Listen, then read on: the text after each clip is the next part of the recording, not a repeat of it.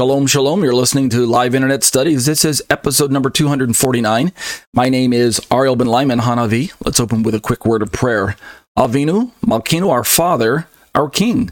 As we once again approach this time where we can come together, we thank you, Lord, for bringing us together, for gathering us together, like-minded individuals, those of us who are hungry for your word, those of us who want to fellowship with one another and seek your face, and to make ourselves available to be witnesses, to be ambassadors, using this time, Lord, as a time to be equipped, to be prepared, to get ready, using this time to just talk with one another, to meet with one another, to pray with one another, to laugh and cry with one another if it comes to that. But thank you, Lord, for this time that we can meet.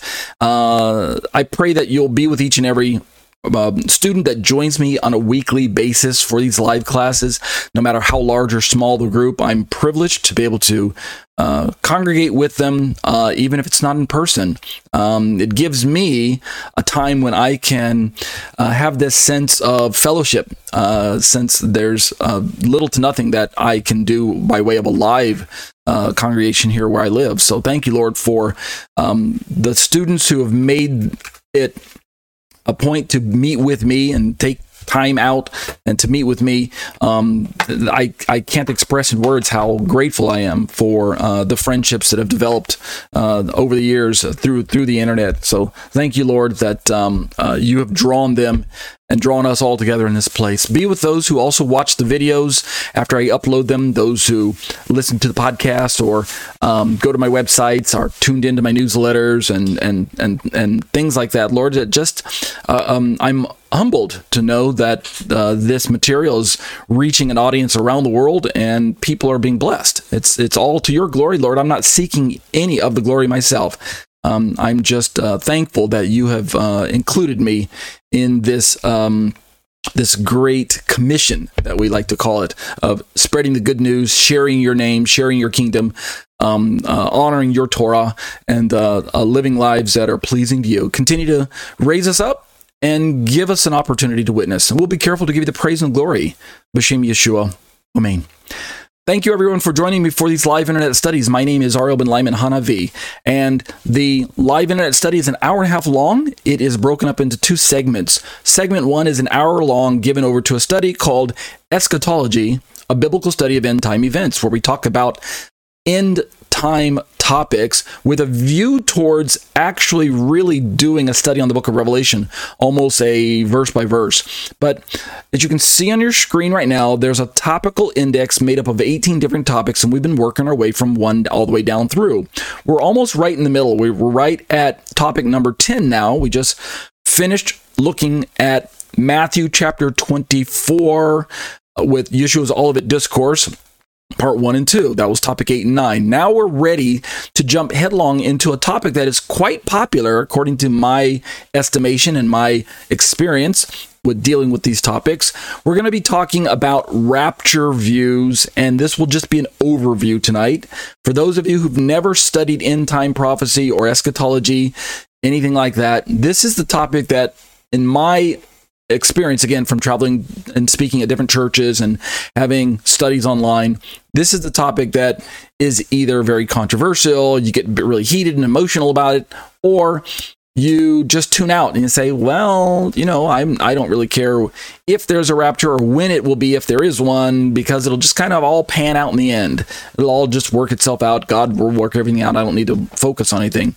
And just to be sure, I want to make sure that people know that in this set of topics of 10, 11, and 12, where we're going to be focusing on rapture, what I'm not going to be doing is date setting. No, and no. I'm not trying to make any claims on when I know, if I know when Jesus is returning, etc., etc. Although, within the scope of a study on eschatology, there is the sense that if you take a literal face value hermeneutic and approach the Bible in a normative sense of the words were given so that we could better understand God and his plans, In other words, the Bible wasn't given to confuse us. If you take a face value hermeneutic and do not spiritualize everything away, then, or allegorize, then I believe that there are details about the second coming of Yeshua that can be known, perhaps even down to the day.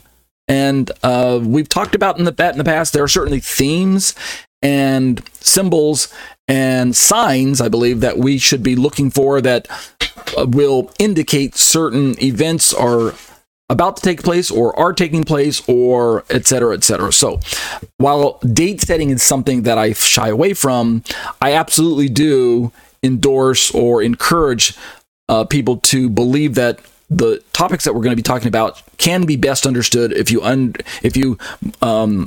interpret them in a literal manner. So we should be looking for certain things down the road. And when I say we, I'm talking about believers. Obviously, the world in large doesn't really have a perspective, a clue. They're largely in the dark. And we'll be talking about that. So let me give you kind of an overview of where we're going to go in this part, this topic 10, 11, and 12, which, as far as I can tell, just by looking at the sheer number of tabs I've got open in my browser right now, about 20 or so, this topic is going to stretch out easily a few months. But I hope you don't get lost because of the forest for the trees principle. So let me just jump through some of the tabs real quick and show you in advance, kind of pique your interest, whet your appetite as to where we're going to be going in this topic 10, 11, 12 on the rapture and things like that. So just first, looking at the topic list, topic 10 is rapture views and overview. There are 3, maybe 4 main rapture views within Christian circles that we're going to be looking at. And it's helpful to get an idea of what those views are and why. We'll look at that first. We might even be able to cover all of that tonight because that's somewhat short, tonight and tomorrow or something like that. And then from there, we'll jump into the part that's going to occupy most of the meat of this topic, this section, which is topic 11, making a case for the pre-wrath view of the rapture.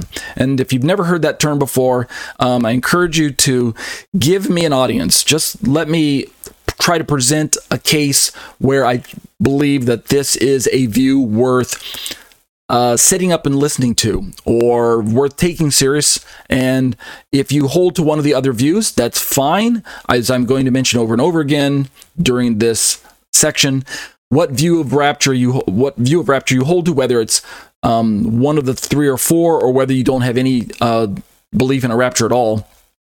The most important part is, do you have a relationship with Yeshua?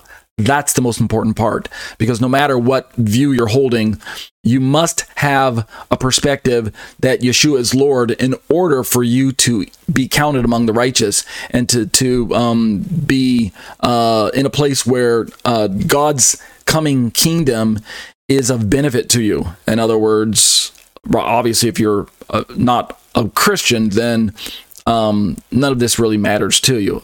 Allow the gospel to penetrate your hardened heart first. That's the priority. So we'll make a case for a pre-wrath view. I say we. I'm going to push hard for that.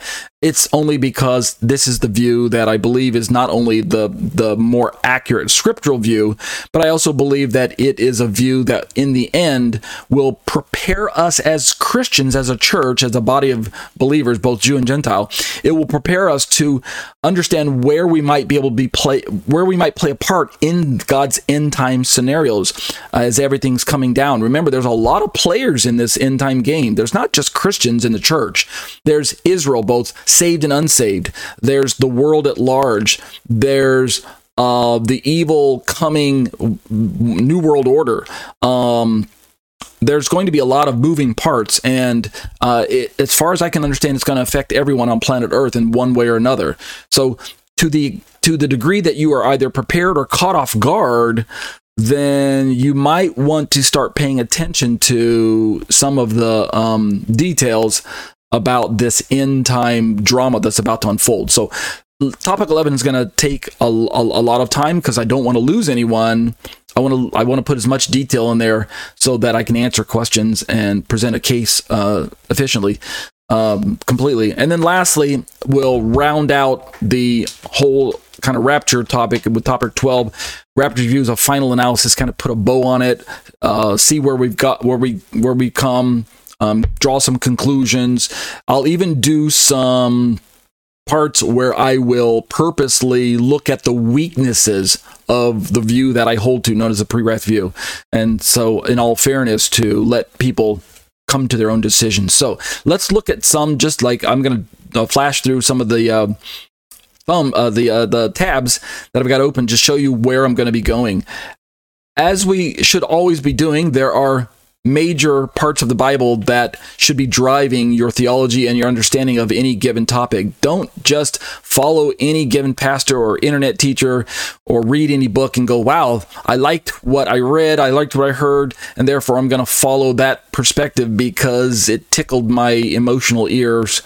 Don't do that. All right, be a Berean. Take all of your theology back to the Bible as the ultimate source. So with that, I'm just jumping through some passages that I can recommend. They're very brief, really, but Daniel 12 has a lot of detail as far as a kind of a building up to the giving some timing of some of the major events that will happen when we start getting down to what we're going to be calling the last 7 years of humanity or history on planet Earth, prior to the millennial kingdom being ushered in, the 1,000-year time frame when Jesus will reign bodily here from planet Earth, from Israel, from Jerusalem as his capital.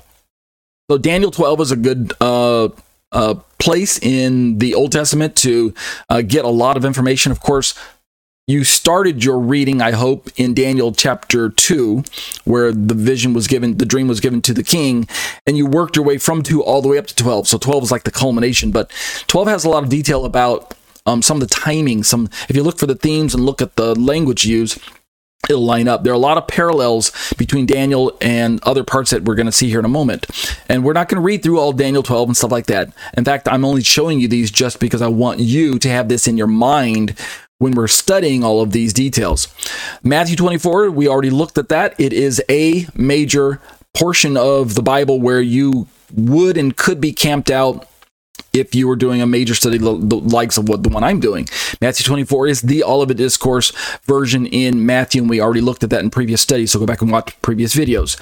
Along with Matthew, we have Mark's rendering, Mark 13, which is also the Olivet Discourse, but given from Mark's perspective, a lot shorter, leaves out some of the details that Matthew captures. We also have Luke 17, which pulls in language about the end time scenario that we're going to be looking at, the last 7 years of for wicked humanity to make a desperate attempt to either establish their champion player, which is the Antichrist, and throw off the rule of God and his Messiah, or to be literally brought to their knees in judgment by God just before God brings in his true champion, which of course is Yeshua, the Messiah, and ushers in and establishes his 1,000-year kingdom here on earth. So Luke 17 is a parallel passage to Matthew and Mark. We also have Luke 21, which is this kind of the part 2 of the Olivet Discourse from Luke's rendering, why those two-part chapters were split up when Bible translators put the Bibles together. I don't know why. It would have been easier just to put the Luke 17 information and 21 information back together, but oh well. Another major passage that I would highly recommend you study is the entirety of 1 Corinthians chapter 15. This is Paul's teaching on the resurrection, and this includes language which, let me just double check. This is the part in Paul's letters. You can see I search for the word mystery in this chapter. This is where Paul lets us know that this idea of rapture is tied to resurrection, which was already given way back in Daniel. In fact, Daniel 12 talks about resurrection. Other passages in the Bible talk about resurrection. But the thing that makes it important for our studies is that from Paul's perspective, resurrection is something that even ancient Israel was told about. And yet, as the church, which was a mystery to ancient Israel, to national Israel, the Gentile church was a mystery to Israel, so is the rapture part where, and I'm going to be very careful in the way I'm describing this, where believers in Yeshua are caught up bodily live to meet the resurrected saints in the air. So the resurrection is the resurrection of the dead. But what about people who are alive when Yeshua returns, when the second coming takes place? What happens to them? Well, Paul gives the answer here in 1 Corinthians. So read the entire chapter. It is the classic resurrection/rapture passage, along with the one I'm going to show you now, 1 Thessalonians chapter 4. Yeah, this is a biggie. 1 Thessalonians chapter 4, read the whole passage, the whole chapter. It's almost like his follow-up letter to the Corinthians passage, where it's a heavy resurrection passage and rapture passage, but now he also starts giving some more details concerning Antichrist's rule, and the tribulation that's going to happen, the deception that's going to come on planet Earth, etc. A lot of good and valuable information that Christians can learn, and Jews, if they would just read the New Testament, but unfortunately a lot of them aren't, but in fact, almost none of them are, unless they're doing it in secret, not telling their rabbis. So 1 Thessalonians chapter 4, which goes right into 1 Thessalonians chapter 5. So both chapters, 4 and 5 of 1 Thessalonians, are going to start giving details about this time period that's called resurrection / mystery rapture, and what Christians have become to commonly call the Great Tribulation. So both of those chapters are very important. And then his second letter to the Thessalonians, this time 2 Thessalonians chapter 2, gives a lot of detail that picks up where the first letters left off, filling in even more detail about the timing of all of the information that Paul must have gleaned from studying the Master's teachings. Remember, Paul wasn't there when Yeshua was, at least as far as I know, wasn't there when Yeshua was doing his ministry on the Mount of Olives and walking around with the disciples and things like that.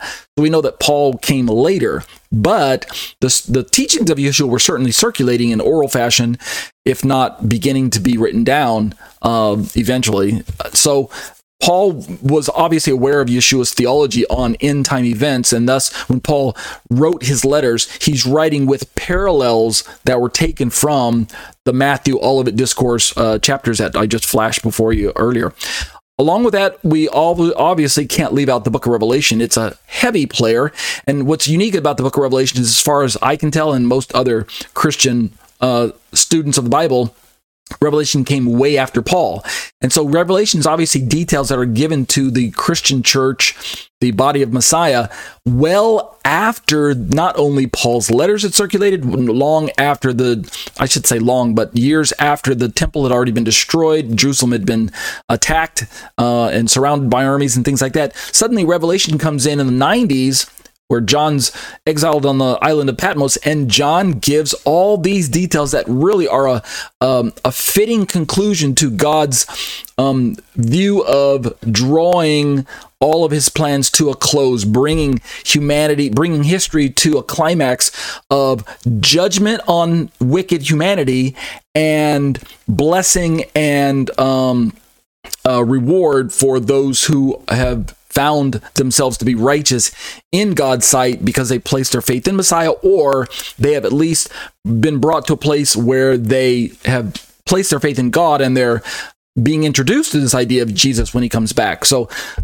either way you look at it, the book of Revelation is absolutely critical to an end time view. Of course, it doesn't help that it's so difficult to understand, right? I won't lie. There's a lot of challenges in the book of Revelation, but when the time comes, we'll do our best to work our way through it. And then the last part that I'm focusing is, I said Revelation, but for timing purpose and details, I'm specifically recommending Revelation chapter 6, which begins what we call the opening of this large scroll in the hands of God.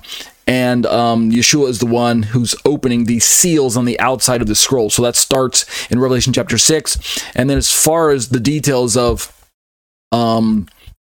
rapture, if I want to use that word, and in the sense that most Christians understand it, Revelation 7 contains language that would indicate that that rapture is probably something that's being discussed there. So those are the Bible passages. Now, let me jump through real quick. I'm going to flash these by and not spend a lot of time on them. Some graphics that I'll be using, they are all primarily the same type of graphic, which is a snapshot or picture of the 7-year time on planet Earth that is called either by the 7-year tribulation, Daniel's 70th week, the 7th week of Daniel, the 7-year tribulation, the final, the Daniel's 7, or the last 490th 7, or whatever you want to call it. So the first one is a picture that just shows the 4 primary views of rapture that I'm going to be discussing. You can see them on your screen here in the order that this slide shows: pre-trib, mid-trib, pre-wrath, and post-trib. And the word trib there is short for tribulation. The bottom of the chart shows a 7-year slice known as the tribulation according to most Christians' perspective. And therefore, when we're asking when is the rapture itself, this time that's described as this catching away where Christians are snatched up, yanked up, shot up into the air. If you want to think of it kind of like an alien abduction, if that's cool for you in your mind, then go ahead. I don't mind. But getting sucked up from planet Earth up into the air to be with Jesus and then eventually go on to heaven. Or if you think we're going to go up real quick and then do a U-turn and come right back down, we'll talk about that in time as well. But here's the 4 views that are primarily the ones that most Christians are going to encounter when they're having this type of discussion. Here's another chart that shows the exact same thing, but the only difference, and this is the way they're laid out, is the one I'm going to be working from mostly. We still have pre-trib at the top because it puts the rapture at the farthest left of your screen at the beginning of the 7 years. That's the classic pre-trib, pre-tribulationism, pre-tribulational. So pre-trib is the shortened way of saying that. Pre-trib rapture. In other words, the rapture takes place pre or prior to any tribulation. But moving down the list, we've got mid-trib, and then below that, we've got post-trib. And then we've got the last one on the list, which is pre-wrath. I'm going to work my way down using this kind of timing, where I'm going to talk first about pre-trib rapture, then I'm going to be talking about mid-trib rapture, then I'm going to talk about post-trib, where again, you see that little burst of yellow kind of star-looking graphic figure on your screen here. That's called the rapture.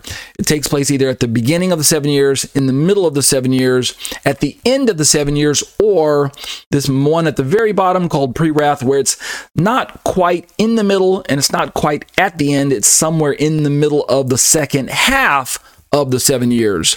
So it's after the midpoint, but prior to the final 7, prior to the end there. And then, of course, noticeable is the big yellow slice on the far right of your slide that says kingdom. What is that? That's the 1,000-year kingdom that Yeshua is ushering in, which I believe is literal. But when we're talking about pre-trib, mid-trib, post-trib, pre-wrath, all of the views that we're going to be looking at have this us understanding that there will be a kingdom that's being ushered in, and that it is necessary for God to allow this 7-year time period to culminate with the ushering in of the kingdom. Thus, the kingdom really is the kingdom of Yeshua really is the reason why we're bringing history up to this final moment. Why judgment has to be poured out, why there must be a rapture, why there will be the man of lawlessness. It's because Jesus is going to reign, and he will not reign from a Jerusalem in the condition that it's in right now, right, with all the mess that's going on over there in the Middle East. So there's got to be a lot of changes between now and the bringing in of the kingdom. Let's look at some more graphics real quick. These are other graphics that are going to show up in my own short essay that I put together 25 years ago. Here's the order that I'm going to hit them. Here's the same slide, but zoomed in a little bit. Pre-trib rapture. Following that, mid-trib rapture. Following that, post-trib rapture. Following that, pre-wrath rapture. So those are the 4 views that I'm primarily going to be working from. I've not forgotten about my brothers and sisters who are in churches and congregations that hold to something that would be maybe labeled the second Exodus view, or some people refer to it as the Goshen principle, or something to the effect that's more along the lines of theology that's more aligned with Israel's perspective of what's going on. Up to this point, as you can probably tell, a lot of the rapture language, rapture theology, rapture discussions are almost what you might call Christian centric. They're very appealing to Christians in Christian churches, Gentile Christians to be sure, because all of the language talks about, hey, we're going to escape all this mess. We're going to be yanked up into the air and be with Jesus. We don't have to be around for all this 7-year nonsense that's going to be coming down the pike. Well, yeah, that's obviously appealing if you don't want to be around for that. I mean, hello, who wants to be around when the Antichrist forces everybody to take a mark to buy and sell? Or he's going to lop off your head if you thumb your nose at him, disagree with them, right?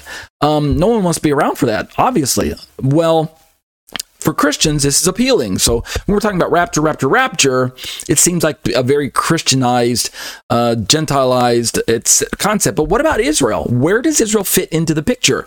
And so this is where a lot of Messianic congregations have tried to make sense of this whole end time scenario and said, wait a minute. We believe we're part of Israel. We don't believe we're just part of this dispensational separate body known as the church, where we're completely separate from Israel. We believe we've been grafted into Israel. We're one with Israel. There's one giant olive tree. So what does Israel have to say about this rapture, right? How does that fit with our theology of understanding that Israel is the group that we're grafted into? Well, I don't have a slide for that yet, per se. Let me look. Yeah, I don't. I don't have a slide for that, per se. So let me park it on that. And I haven't found one yet, we'll put it that way. But this idea that there's this greater exodus where God rescued Israel and protected her supernaturally during the original first Exodus that we know about from the Passover stories and the reading of the book of Exodus. Israel didn't get snatched away from the 10 plagues that were poured out. Instead, if you know the story, and if you don't know it, then I'm spoiling it for you, so spoiler alert, Israel was hunkered down. They were right where they were all along. Instead, what God did is he supernaturally protected them from the brunt of the plagues that were hitting Egypt. He made a bubble. He protected them in the midst of the judgment that was falling on Egypt. So instead of yanking them out of the way and then pouring out judgment like the rapture scenarios kind of talk about, he actually just protected them right where they're at. So we call that the Goshen principle, the land of Goshen, in that place where the plagues were being poured out, but God protected his people.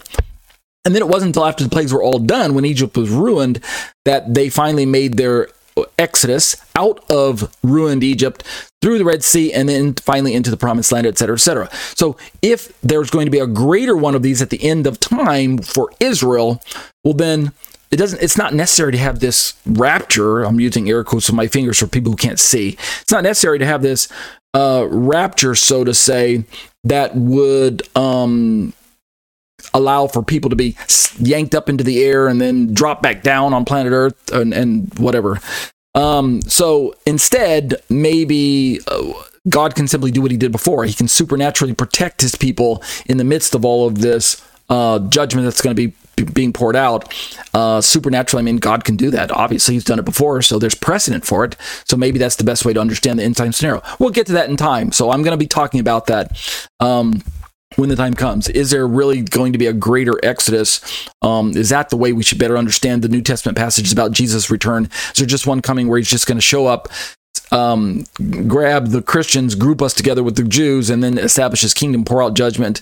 It'll be really, really quick, and then the kingdom comes. We'll talk about that. Last slide real quick, and then I'll jump into the study, is the part where we're going to be discussing, we've done this in the past, but now we're going to turn headlong into it more focusedly, more intensely, is when we're dealing with this idea of a rapture concept where there is this escape from danger, this rescue from persecution that's going to be poured out on planet Earth. Are there two sort of phases or bookends? I'm avoiding the phrase 2 second comings, but one second coming that broken up into two phases. First phase being the rapture, second phase being second coming. How do we make sense of the language that we read and make it so that it's not contradicting one another, so that there's no conflict, so that God is not purposely confusing us with these two things? In other words, we have these two kind of polar concepts of, on one hand, on the left side, on the yellow slice of that you can see on your screen now where it says rapture, we've got a lot of going up language, meeting in the air language, rescue language, resurrection language, etc., etc. In other words, the people are going up, the saints are going up. But then on the right side, with all the second coming language in the blue heading there, we've got a lot of opposite direction movement. Jesus coming down, his feet touching planet Earth, a lot of horse riding going on. The saints are with them. We have glorified bodies already, and then there's this big, massive, like video game level battle known as Armageddon. I don't mean to make light of the Battle of Armageddon by referencing video game level, but my point being is that the Bible certainly describes this judgment time period known as the Day of the Lord and the wrath of God, et cetera, which culminates in the Battle of Armageddon between the two main players, which is Jesus and Antichrist. And we already know who wins, right? It's not even a contest, but is that really a separate event from the rapture, or is it really just kind of one event? We quickly go up and quickly come back down. We'll talk about that in time. All right, so you guys ready? I just realized I didn't start the timer, but I've been looking at the clock, so I think I'm right at about 30 minutes into the study right now. So let's jump into the part of the study which is actually going to go by fairly quickly, and it's this first section of topic 9. Jump over to the far slide and you'll see what I'm talking about. Topic 10, I'm sorry, I keep saying 9. Topic 10, rapture views and overview. So let's jump into what's called the overview. And we'll read this tonight, and then we'll begin to work down through this. And then as we work our way down through the overview, I'll turn right back around and start going a little bit slower after I do the overview. I'll go a little bit slower and pick on one of the main rapture views as it is discussed in common Christian circles, and that is the pre-trib rapture. And then what I'll do is I'll begin to create an awareness and understanding of the pre-trib view, so that when I turn into the view that I'm going to describe as pre-wrath, you'll have an idea of the contrast and comparison that I'm going to be drawing. So let me jump through some more tabs just to show you the topics that I'm going to be hitting. After I do this rapture views overview that I put together 25 years ago, very short paper, then I'm going to use some resources from a trusted Christian web source that I've been fond of using down through the years, gotquestions.org. He's going to just ask the question, when is the rapture going to occur in relationship to the tribulation? It's a classic pre-trib answer, so I'm fine using this particular resource for that. After that, we're going to be looking at a blog put together by the website of Pastor John Piper. Very well respected, very well established Christian pastor, but nevertheless holds a view of rapture that's different than my own. I believe, from memory, from reading this article earlier, as I was prepping for all of this, the massive amounts of information that I've had to review up to this point sometimes makes my head spin. But I believe John Piper holds to a post-trib perspective, which is similar to the view that a lot of Messianic congregations hold to. Post-trib puts the rapture all the way at the far end of the 7 years. Means the church goes through the tribulation, all of it, and goes through what might be called the wrath of God as well. So what is rapture? That's an article we'll look at in time. Next, we're going to be utilizing a resource that is a very popular resource. A book was written by a gentleman by the name of Aaron Eggman. He's a Christian.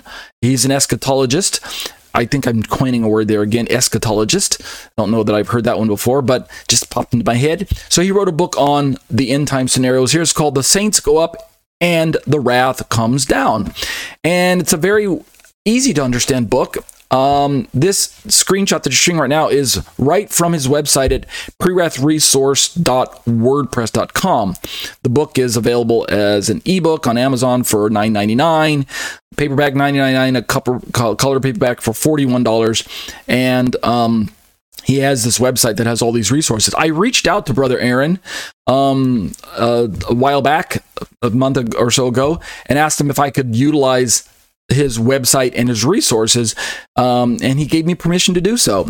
So very generous offer. Thank you, Brother Aaron. If you do get a chance to get around to watching these YouTube videos, I will be promoting your book on my channel and during this time. He holds to a pre-wrath view, and so in time we'll get to his perspective when it comes to looking at pre-wrath. Very good resource, right up there along with the resource that I'm normally used to using, which is the Sign book by Robert Van Kampen, or any of Zion's Hope's resources.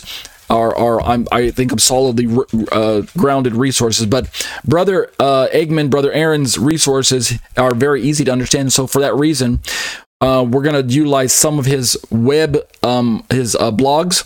One of them will be on the pre-tribulation rapture beliefs. Again, I'm going to establish the pre-trib perspective first, because that's the one that's mostly championed by Christian churches and pastors in the world today. It's the most popular view. It's the one that most theologians are going to be centered on. If you go to any seminary, Bible seminary, Christian seminary, pre-trib is probably the one you're going to be taught. But after that, we'll keep moving through different resources. Here's one written by a gentleman who wrote a book on the four views, co-authored it with other authors, but wrote a book on all four views, and then shares what he believes is the right view after doing extensive study on all four of them. And the blog or the article I'm using is entitled, "What is the Rapture and When Will It Happen?" We'll look at that in time. There's another resource here from soloscriptura.org where it talks about the rapture of the church, and it doesn't label the view. It doesn't call it pre, mid, pre-wrath or post or anything like that. It just says rapture. And what it does is it presents a view that in the end really looks like pre-wrath to me, but it's simply saying, let's just say what is the timing according to what the Bible says. So someone who likes to say, I don't like labels. I don't like pre-wrath, post-trib, mid-trib. I don't like all those labels. I just want to know what's the Bible say. I don't want some man's view. Well, this is going to be an article here that we're going to read through that will kind of describe this event from the perspective of just what does the Bible say. If we were to say, what is the biblical view? This is the biblical view, or one description of it from this particular resource that we're going to be looking at eventually. We're going to keep moving into from the pre-trib view, which is going to be the main kind of focus of the four views on the popular side. We're going to move from that into where I'm going to be making a case for the pre-wrath view, right? Topic 10 will move into topic 11.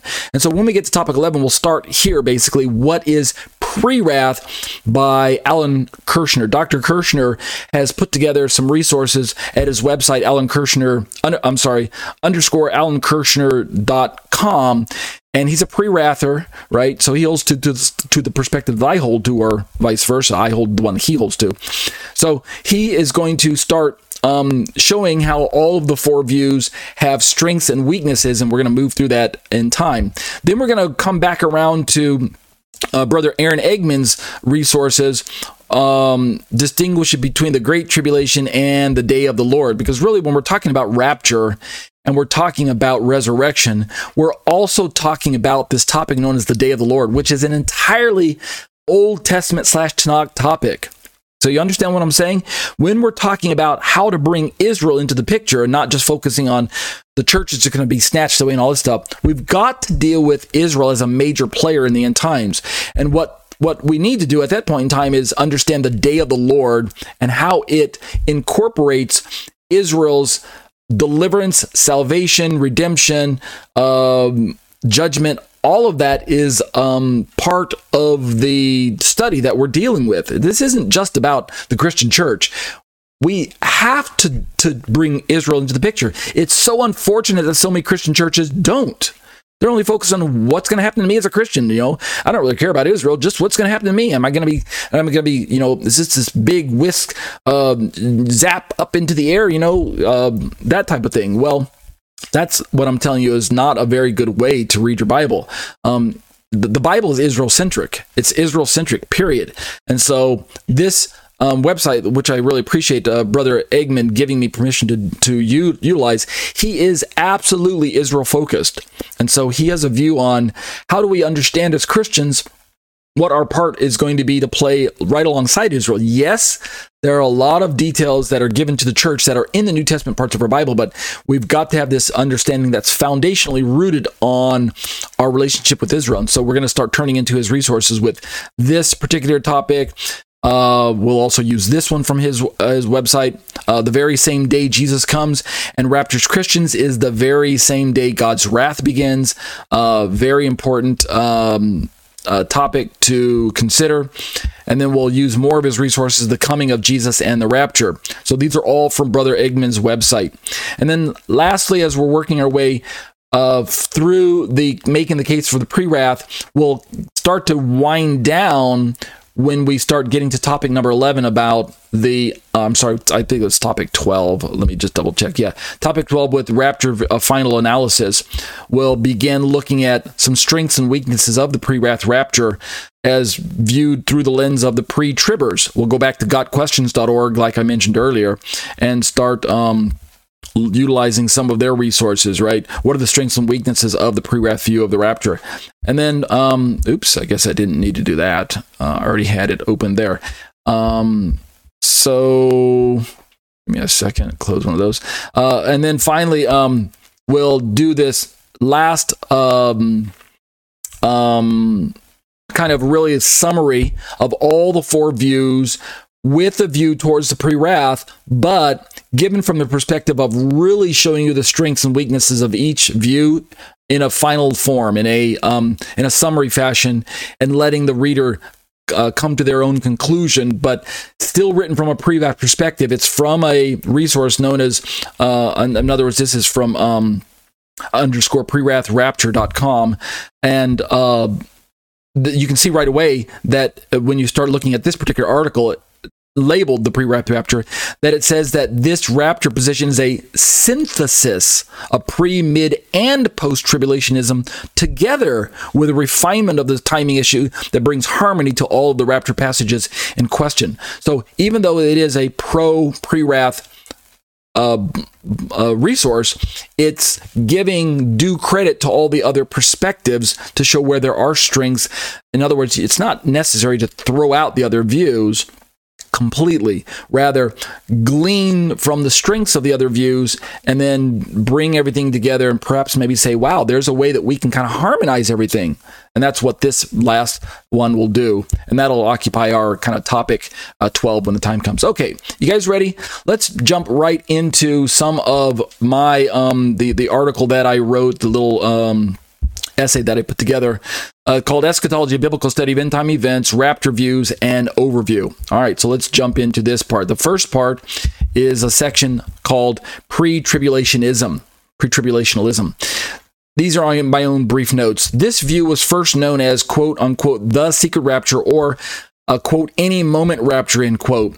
It's a relatively new position, which was first taught by the founder of the Catholic Apostolic Church, Edward Irving, in the late 1820s. So we're talking about pre-trib, the most popular perspective in Christian circles today, bar none. Think Left Behind series, think big players, authors, Tim LaHaye, things like that. This is the view that you're going to hear a lot of people talk about. And let me interject real quick. Excuse me. This is also the view that has absolutely turned off so many Christian readers to the idea of a rapture, to the point that many people do not even believe in a rapture and have attacked the rapture wholesale. So when you meet ex-rapture believers, Christians who don't believe in the rapture anymore, I encounter a lot of them, not in my physical travels, because I don't visit churches out here in Korea. But when I was in America, I encountered these types of people in churches, and I run into a lot of blogs online, internet articles, YouTube videos, resources that anyone can access. They're ex rapture believers. They don't believe in the rapture at all anymore, or they've jumped ship from the pre-trib and just swung all the way over to either post-trib or pre-wrath or something like that. And what they end up doing is some of them end up tossing rapture out altogether.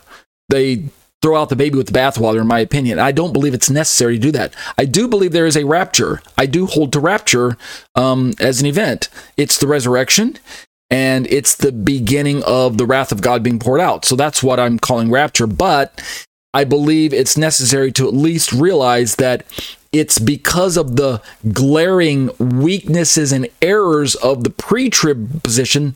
As popular as it is, it still has a lot of glaring errors that cause a lot of people who can actually read their Bible and figure things out for themselves to go, well, if this perspective known as pre-trib is so weak, so full, shot full of holes, maybe that means the rapture itself is a concept that's just completely man-made. It's recent. It's a Johnny-come-lately. It's not something that Paul would have ever taught. It's not something that I should be believing in. So I'm just going to throw rapture out altogether. And so you'll find tons of videos where rapture is a hoax. Rapture is man-made. Rapture is not biblical. Google search that phrase, rapture is not biblical. Do it in the YouTube channel side and see what you find. So I said that because of this idea of secret rapture is not biblical, and any moment rapture will be known as imminency, where the rapture could happen at any moment. That is also not biblical. At least up to a point, imminency is not biblical. At some point, it will be imminent, but for now, it's not. So let's keep reading. This particular view, which was kind of came to light in the 1820s, it was then picked up by Plymouth Brethren pastor. And this is well-known information. I'm not teaching anything like secret or scandalous. This is all well-known. John Nelson Darby, right? He's a dispensationalist. And he first preached this view in 1843, and it came to America in the late 1800s and was popularized by C.I. Scofield when he revised his very, very popular Bible notes in 1917, the Scofield Reference Bible. I remember owning a copy of that when I went to Baptist school. It was kind of required. It's Independent Fundamental Baptist Choice of Bible Translations, the Scofield Reference Bible. I'm not slamming the Bible. It is actually a very nice Bible. Very well put together, very kind of quality-looking Bible. I don't know how much it cost, but he had these notes running right down the middle that were just very, very helpful. A lot of margin-type notes, but study notes is one of the first Bibles that are very helpful Bibles that a lot of Baptists just went out and just gobbled up, picked them up everywhere. But I seem to remember that because of this Bible, the pre-trib view just shot up the charts to number one in popularity among Christians, especially Protestant Christianity, and thus it's kind of cemented its place in history now. It's the number one kind of undisputed, as it were, champion of rapture views is the pre-trib view, until, as we're going to find out here in my little intro, the pre-wrath view became more popular and introduced. I say more popular, meaning more well-known, not more popular than pre-trib. But pre-trib is still the most popular, but pre-wrath are becoming more aware of pre-wrath. And it's not that pre-wrath is actually a brand new view, as I'm getting ahead of myself. It's actually that pre-wrath is a label that's been applied to a view that actually goes all the way back to first century. So let's keep reading. So pre-tribulationists, I say, teach. What do they teach? Here's the basics that they teach. Some of the basics. This isn't an exhaustive look, but they teach that the return of Messiah has been imminent since the days of the early church, and that the church will be raptured sometime before the 7th week begins. This is very important for their perspective. This is just an overview, so don't worry if you're getting lost. This is, again, the perspective that most Christians hold to. Most Protestant evangelical Christians are pre-tribbers, and they are going to use X amount of passages to show why they believe the view that they view. We're going to present what I believe is a fair representation of their perspective before we turn around and dismantle it, right? Tear it down. And I go on to say, although they have no scripture that in so many words teaches it, these are my own words, they, pre-tribbers, teach that there are no signs and the rapture could take place at any moment. So it's signless and it's imminent. It could happen before I finish my sentence. Yeah, sorry. Couldn't finish my sentence because I got raptured. Okay, I'm just being funny. But that's kind of their perspective. The 70th week of Daniel, from their perspective, is therefore considered, I say, to be what's called a 7-year period of God's judgmental tribulation, quote unquote. Hence the term pre-tribulationism, right? Pre-tribulation.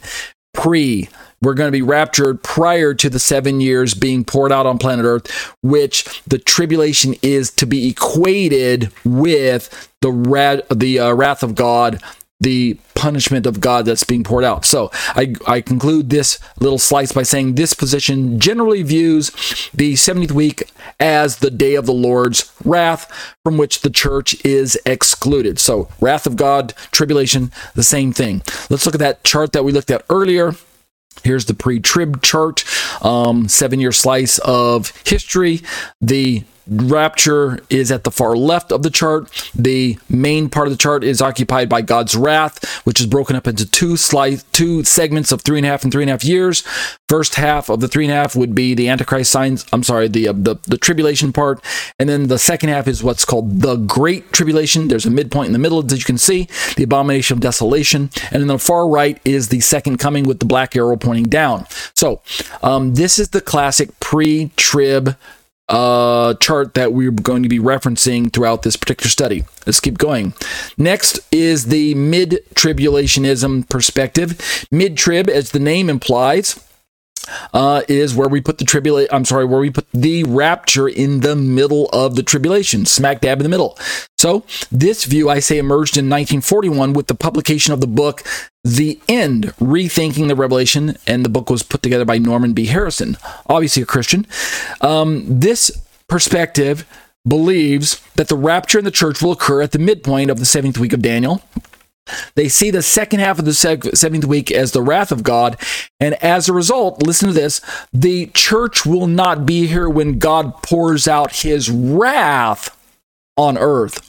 So this position starts to move away from pre-trib and say, no, the church needs to be here during the tribulation, but we are promised exemption from the wrath of God. So this is a view that started to challenge some of the inaccuracies of the pre-trib view, in that they were saying that, number one, the church needs to go through some bad stuff, and number two, the church needs to be exempt from the wrath of God. So here's the classic chart that shows the 7-year tribulation, or the 7-year time frame, Daniel's 70th week, right, the last 7 years.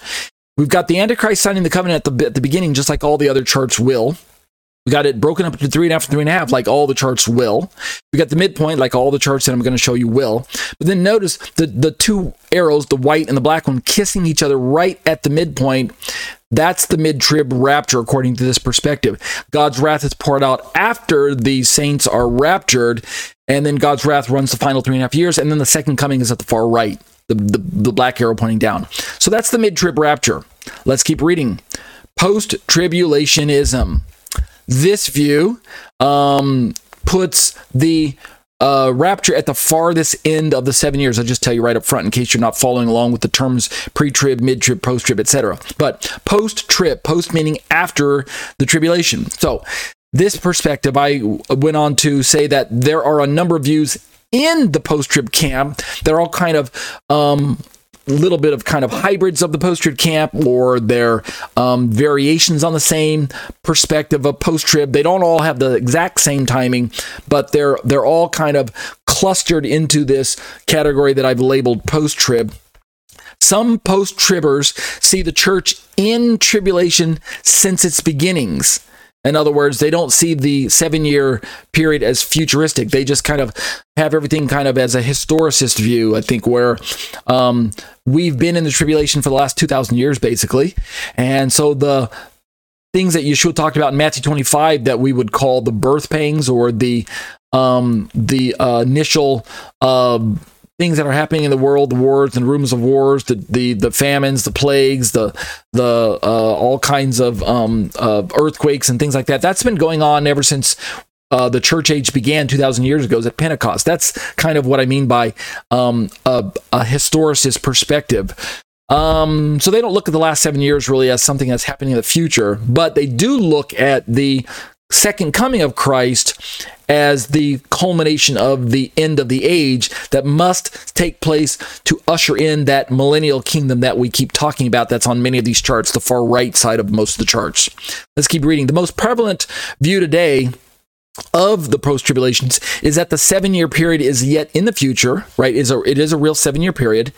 And so in other words, it's not just strung out along lines of 2,000 years. Rather, there really is a 7th week of Daniel in the most prevalent post-trib perspective. And although the church will experience this time of tribulation, here's the kind of Goshen principle or greater exodus that I've been talking about that's very popular with Messianics these days. Although the church will experience this time of tribulation, I go on to say that it will be sheltered by God's protection before the second coming. So similar to what happened in the first Exodus with the children of Israel. God didn't rapture them out of Egypt until all the plagues had been finished running their course. Israel had to be there for all of the plagues. In other words, all the bad stuff had to come down also. It's just that God supernaturally sheltered them while in place. And that's one of the more prevalent views of the post-tribulationist perspective, is that we're not going to be raptured away. Instead, God's going to protect us throughout the whole thing. And therefore, when it's time to bring in the kingdom, we might make a quick jump up and then but straight back down, a little quick U-turn, because they still can't deny the fact that there's going to be some resurrection. I mean, that's biblical. You can't rip that out of your eschatology end-time perspective, or you're going to run into massive problems, not just from the New Testament, but from the Old Testament, right? Resurrection is an established event that must be recognized by both students of the Tanakh as well as students of the Apostolic Scriptures. You've got to recognize resurrection. Even if you don't like that other ugly R word known as rapture, you got to recognize the really cool R word known as resurrection. So, sheltered in place, protected by God before the second coming. George Ladd in his book, The Blessed Hope, and Robert Gundry in his book, The Church and the Tribulation, they both teach that the church will experience the 7-year period, which will conclude with the rapture of the church. So again, here's what the chart looks like, post-trib chart. Here you got the 7-year slice, and this time it's all labeled God's wrath. So tribulation is the first half, the first 3.5 years, but great tribulation is the second half, but all of it, the entire 7 years, is God's wrath being poured out. And Christians, if you notice, go through the entire 7 years of tribulation/wrath. And then the two arrows, black and white, kiss one another at the far right of the screen, where second coming meets with post-trib rapture. So it's a quick up into the air, get your white robes, come back down, and let's do business, right? That's kind of what takes place. I'm being kind of humorous with it, but you guys are following along. All right, let's keep going. I think I will finish this part of my study tonight because we're right at about the hour mark. So this last view is the view that I'm going to champion, the one that I'm going to hold to, that I think has the most biblical traction when you harmonize all of the views and all of the major events that are in the end time scenarios, and you take it from a literal face value hermeneutic that allows for a sequence of events to be portrayed and foretold in the Bible, understood from their normative sense of the way sequence words and chronology is given in biblical prophecy. We end up with the view known as the pre-wrath view. And the spelling of the word, of the name of the position, sometimes you'll see it as a capital P, lowercase r-e, dash, lowercase w-r-a-t-h, like you see on your screen now. Sometimes it shows up as capital P, and then all the letters are put together without a dash, just pre, and then the word P, and then the capital P, and then the rest of the letters lower with no dash. Sometimes the W is capitalized. Sometimes it's two words, pre and then space, capital W. But I'm not consistent in my own. I tried to be consistent, but since I started this study 25 years ago and I'm picking up now, I think I might have changed along the way. So if you see the spelling change a few times, I apologize. And different authors are going to represent it different ways. So the pre-wrath position, I go on to say, teaches that the true church will be raptured when the Great Tribulation by Antichrist, inspired by Satan himself, is cut short by God's day of the Lord wrath, which will occur when? Between the 6th and 7th seals of Revelation, sometime during when? The second half of the 70th week. So again, we're not date setting. We still honor the idea that Jesus said in Matthew, no man knows the day or the hour. We don't know exactly when the rapture is going to happen, but we have this idea of when the season of the rapture should happen based on Yeshua's portrayal of the signs and of the birth pangs and of the sequence of events that he says, then this will happen, then this will happen, and then we see this happen, then after this happens, and that perfectly parallels parallels not only Paul's letters in the Corinthians and the Thessalonians that we looked at earlier, but it finally culminates in John's letter to John's book called The Revelation that was given to him by Yeshua when he was on exile on Patmos. And there we finally given sequential sets of 7 events, like the 7 seals followed by the 7 trumpets followed by the 7 bowls, or some people think they all happen concurrently, simultaneously at the same time, meaning the 7 seals happen at the same time as the 7 trumpets and at the same time as the 7 bowls. But we'll get to that in time. But either way, the pre-wrath comes along and says, if you put all of this together and give it a normative, chronological, sequential, face value hermeneutic, where we're dealing with real people groups such as the church or Israel or Antichrist or persons, and you're dealing with real historical events that are played out in real time, albeit in supernatural brilliance, right? We're talking about a return of the supernatural on planet Earth. I mean, signs and wonders are going to be happening all around us, and that you're not just dealing with symbolic language, but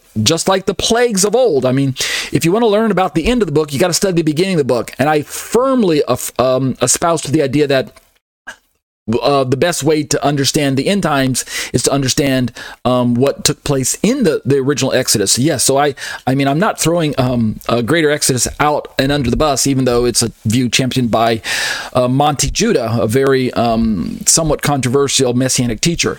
But I do agree that pre-wrath is able to articulate its perspective in a very cohesive way, a very persuasive manner. So that's why I'm going to present it, but also because I believe it has the most biblical, what's the word I'm looking for? Biblical accuracy. So I go on to say that, and we're wrapping up here. The persecution associated with the Great Tribulation of Antichrist is viewed not as tribulation, but as the wrath of Satan, whereas by comparison, the events that follow, beginning with the 7th seal, are considered what we would call the wrath of God. And this is going to be a foundational aspect which not only separates this view from many of the other views, but also is one of the strongest points to understanding this perspective. It is a pillar in this particular perspective that the tribulation is not the wrath of God. There's a distinguishing aspect between them. So when we look at the chart that we saw earlier, we've got this pre-wrath rapture, and we've got the 7-year slice of history known as Daniel's 70th week. And I'm not going to call it the 7-year tribulation, because I think that's a non-biblical viewpoint, a non-biblical terminology, a label. Instead, we're going to call it Daniel's 70th week. But within the 7 years, we can break it down between the first 3.5, like we've done with all the other charts. And we're going to label it the beginning of sorrows as the first 3.5. Remember, Antichrist signs the covenant at the beginning of every one of these 7-year charts. So that's something that's unmovable, and that's something that's not disputed. But we also have the abomination of desolation taking place at the midpoint, which is also not in dispute by most, if not all, end-time teachers and students that are in this particular discussion. But then right after the midpoint, we have the beginning of what's called the Great Tribulation, which should run the entire 3.5 years. But instead, it's going to be cut short by the event that is called the pre-wrath rapture, where we got the white arrow pointing up, and then the God's wrath, which is the part of the black arrow pointing down, the day of the Lord, which occupies the final quarter, as it were, of this 7-year slice of 3.5 years. God's wrath is just that last section. How long God's wrath is, I'm not saying. This is just a general chart here that you're looking at. We're not saying, we pre-wrathers are not saying that the last 3.5 years is definitely cut into whatever 3.5 years divided by half is, right? That's not what we're saying. It's just a generalization. We don't really know when the rapture is going to take place. We don't know when God's wrath is going to be poured out. We're simply saying that the events are going to happen. They're going to be triggered simultaneously. And that event, the rapture / pouring out of God's wrath, is going to cut short the Great Tribulation and initiate the Day of the Lord, which is a well-known event spoken about way back in the Old Testament. The Day of the Lord occupies a lot of Bible time, so get familiar with it. And then lastly, at the far right of this chart, just like all of the other charts I've shown you, the second coming is when Jesus comes back, not for his saints, but with his saints, right? It's the horse riding part that we read about in the book of Revelation. Jesus comes back on a white horse. We're coming with him. But then we still have to make sense of, where does Israel fit into this picture? Did Israel get raptured? Did Israel get left behind, like Tim LaHaye says in his series? Did Israel go through the Great Tribulation? Did Israel go through the Day of the Lord? What is Israel's role? This is going to be a primary focus of this study as well. So I hope you don't tune me out and just think, well, this is just for the church. No, we've got to figure out why we are even here as Christians, to minister to Israel, to pray for them, to support them, and what is going to happen to those Jews who don't believe in Jesus, but are here on planet Earth when all of this stuff is going down. We're going to have to deal with that. So I think Brother Aaron Eggman's study is going to be very helpful in that regard. So that's going to do it for the charts for pre-wrath. Let me close by reading these last two paragraphs, and then we'll draw our study to a close. There's another term that I say that it's sometimes expressed, known as historical premillennialism, which, as far as I can tell, refers back to the teaching of the early church fathers before 325 AD. So notice, we've got pre-trib, which is a fairly recent term that came about when John Darby introduced his theology, along with dispensationalism. Then we had the mid-trib that came along a little later after that, and then the post-trib that perhaps maybe is also a little later than that. And then we've got this pre-wrath, which the term is also new, but what about the concept of the church going through tribulation, facing the Antichrist and the man of lawlessness, and then being rescued by God at the end during either a rapture or a second coming or simultaneous event?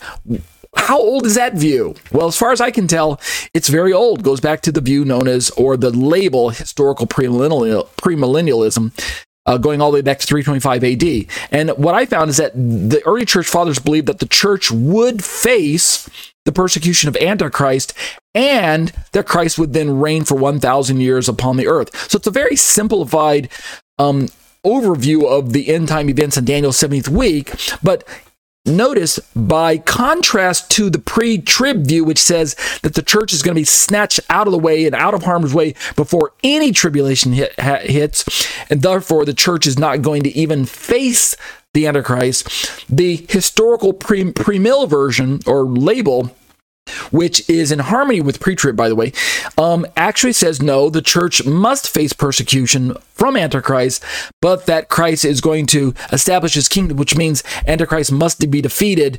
And whether we're calling that defeat the rapture or the second coming, we don't have any distinguishing label yet.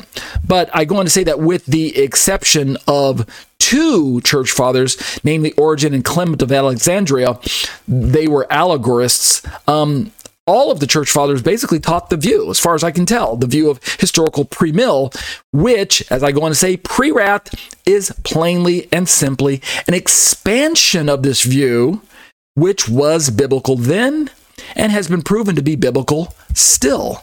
So are you understanding where I'm going with this? This is why, again, I believe that it's so unfortunate that we've got so much confusion, people abandoning rapture altogether. No, don't abandon rapture, but don't be confused as to what the Bible is teaching concerning this end time. We should embrace what's known as resurrection and the blessed hope. We should embrace what's taught as the second coming of Christ. Absolutely. But we should also understand that God promises not just to rescue us from harm's way, either in the form of taking us out of the way first or in the form of protecting us in the midst of danger. Either one is a rescue, preventing us from having to go through what we're going to label the wrath of God. But either way, not only are we not destined to face the wrath of God, but we're also need to understand that as Christians, we have an important role to play when it comes to bringing Israel to a place where she can cry out, Baruch haba b'shem Adonai, blessed is he who comes in the name of the Lord. Remember, Yeshua said, you won't see me again until you cry this cry, right? Matthew chapter 23. Just before he gave the Olivet Discourse, he tells Israel, hey, I'm leaving. I'm going to leave your house to you desolate because you guys have rejected me. And you're not going to see me again until you have this messianic cry. And so the church has an important role to play. We're not just going to be up and out of here and then leave poor Israel behind to face all the bad stuff that's going to happen. That's a wrong-headed notion, people. We're grafted into Israel, and this is very important for us to understand the role that we're going to play in helping to bring Israel to a knowledge and acceptance of her Messiah in the end times. So we've got to be around long enough to be a proper witness. We've got to be around long enough to bring Israel to a jealousy.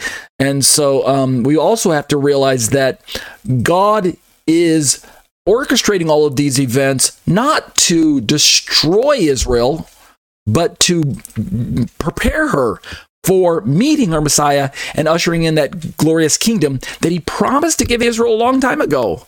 Right? There are promises that are still unfulfilled, and God keeps his word. So that's the view that we're going to be working our way towards, and that's why pre-wrath is a very important perspective, because it actually has the gall and the chutzpah to take a stand against the errors of dispensationalism. John Darby's dispensationalism, which goes part and parcel with the pre-trib view, is the part that is so kind of, what's the word I'm looking for? Kind of repulsive to many messianics. They're like, what? God has given up on Israel? Rejected his people, and he's dealing with this new dispensation known as the Christian church, and there's no place for Israel anymore, and all of that, right? Dispensationalism has a checkered history, especially among many messianics. So it's kind of no wonder that when the pre-trib became popular, the pre-trib view, dispensationalism also rose in prominence.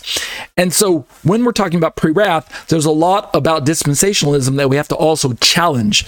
And so that's what we're going to be doing in this particular perspective. And then lastly, this last paragraph that I say in this intro version, this overview, and then we'll close the study down tonight, is as we're going to quickly find out, these are my own thoughts. The pre-wrath rapture view is not for the faint of heart who, quote unquote, feel that the church shouldn't go through any tribulation. Why? Because the Bible actually teaches in numerous references quite the opposite. So this idea of, I don't have to really be ready to go through anything. I'm just going to wait for Jesus to come, take me away, rescue me. That whole mindset has multiple problems in and of itself. And the solution, listen please carefully, the solution is not to throw out rapture. The solution is not to abandon the idea that God is going to rescue us. No, the idea is to simply turn back into the Bible and embrace the truth of the idea that God is going to rescue/protect us during this time. And if it comes down to having to yank us out of harm's way before Antichrist would just wipe us all out, well, then God can and will do that. Eventually, God did take Israel out of Egypt before Egypt was completely ruined.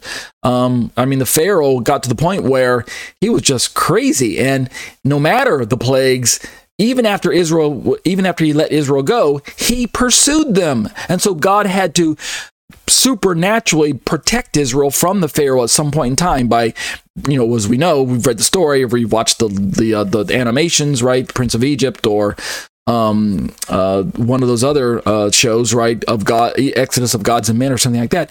God had to bring them through the Red Sea to finally sever the tie between the wicked kingdom that Pharaoh represented, which is Satan's kingdom there in this representation, and God's kingdom and God's people known as Israel. Well, eventually that's what God's going to have to do, because Satan is going to go buck wild after Israel, after the church, and seek to annihilate us, right? It's going to be a genocide again. He's going to seek to wipe out the people of Israel and to wipe out the Christians who are here on earth. So if God didn't either A, rapture us as Christians, and or B, supernaturally protect Israel during this time, and I'm talking about unsaved Israel now, right? They're still his covenant people. If he didn't do that, then there would be no more Israel and there would be no more Christian church, because Satan would have had his way and wiped us all out. So God has to intervene. So it's necessary for us to teach some form of God demonstrating not just his protective power where he can rescue us / protect us, but at the same time, God has to demonstrate judgment. And that's why wrath has to fall. Wrath has to fall, not just on an unrepentant world, but it has to fall on an evil antichrist and false prophet and the devil himself. They all have to be judged. So I say in closing, indeed, many believers, and this is sad but true, they are truly hoping to be raptured out prior to anything bad happening. And don't get me wrong, I hope I'm wrong. Yeah, what if pre-wrath is wrong? What if pre-trib is right? What if Jesus does come and we don't see anything bad? Well, hallelujah, that would be great. Yeah, let's look forward to Jesus rescuing us from any bad things happening, right? I don't want to see the Antichrist either. I don't want to be faced with having to take the mark. I don't want to be faced with having to have my head chopped off. I don't want that. But what if the pre-tribbers are wrong? Are you prepared to go through that? Is your faith strong enough to stand the tribulation? Right? Let's talk about that. So I go on to say that I'm afraid for many Christians that this type of rapture would mean a feet first rapture. Why? Because they're still holding on to the world's affections. The church just isn't ready, right? The church just isn't ready in terms of so much compromise, so much wishy-washy, one foot in the world and one foot in the church. I mean, it just doesn't work that way. God has to purge us and purify us and prepare us to meet our husband who's going to come one day soon. And so I also go on to say that for the rest of us, this still poses a problem to our hearts in that we can't be smug. We must continually re-examine our priorities in the light of all truth. Doing what? Testing ourselves. Read 2 Corinthians 13:5. And testing our theologies. Read Acts 17:11. So the point I'm trying to close in is saying, I'm not saying that we pre-wrathers need to be smug, proud, haughty, high-minded, headstrong, and say, we've got all the answers, we figured it out. Those poor, stupid, silly pre-tribbers, they don't have a clue. They're in for a rude awakening. No, that's the wrong position to take also. All of us need to examine our hearts, examine our priorities. We need to test ourselves, and we need to test our theologies, because we all have parts where we don't understand. So we need one another. So I'm saying that I'm doing a study like this so that we can come together and talk the issues out and come to a shared understanding, because we're in this together. And I don't just mean we Christians are in this together. I mean, we Christians and Jews are in this together, because guess what? And I really will close with this. When the Antichrist turns at the midpoint of the week, that's when I figure he's going to be revealed to the world for who he truly is. The mask comes off and he turns from being this man of peace to this man of absolute sheer terror. When that happens, he's going to go after Jews and Christians. He will go after anyone who opposes him. And at some point in time, he's going to turn on all religions, as far as I can tell. First, he's going to try and synthesize it, and when that doesn't work, he's just going to try and turn on it altogether. But he will have, as far as I can tell, an intense hatred, right? Read Revelation chapter 12. This intense hatred for not just Israel, but for Christians. So he's coming after both of us. Guess what? We need each other. We Christians and Jews. We need to stand together and begin to put a lot of our differences aside and learn to understand how that God has brought us together in this great olive tree known as Israel. where not just national Israel has to deal with the Christian church, but the remnant of Israel needs to see that they've got their brothers on both sides of the aisle. They've got national Israel on one side, who is unsaved Israel, and they've got the Christian Gentile churches on the other side who don't quite understand how Israel fits in the picture. So we've got to have this proper perspective so that we can all help each other out during these very difficult times that are going to befall us. Amen? Amen. That'll do it for Eschatology, a biblical study of end time events. These are the live internet studies brought to you week after week by myself, Ariel Ben Lyman Hanavi. I'm a Torah teacher at Congregation Keilat Nevada Harvest in Thornton, Colorado. Find us online at grafted.com and join us in person for our live Sabbath services. But if you're not able to join us, at least as I mentioned, join us online, and you can see the link to the video right there on my screen as well. These live internet studies are a part of my own Torah teaching ministry, which parks itself on the web at tetzetorah.com. That's tetzetorah.com. I'd love to have you join me at my own home personal website there and browse around and take a look through all the commentaries that you see on my screen right now as well. I also have a YouTube channel that I'd be delighted if you popped in and took a look around there as well. youtube.com/c/Tetze Torah Ministries. If you do hit my website, my YouTube channel there, be sure to take notice that I update the site essentially daily, uploading videos daily. Make sure then to subscribe, hit the bell for notifications, leave thumbs up for all the videos that you like. Leave me some comments and questions about things you have your own thoughts on, and be sure to share the content with your other friends and family members in your social media circles, okay?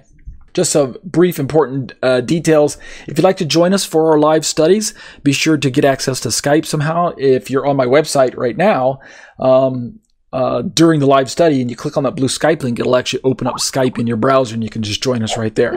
And we hope you can join us live, because we engage in live Q&A after the study is over, opening up the microphones, and it's exclusively to the live studies that we engage in that live study Q&A.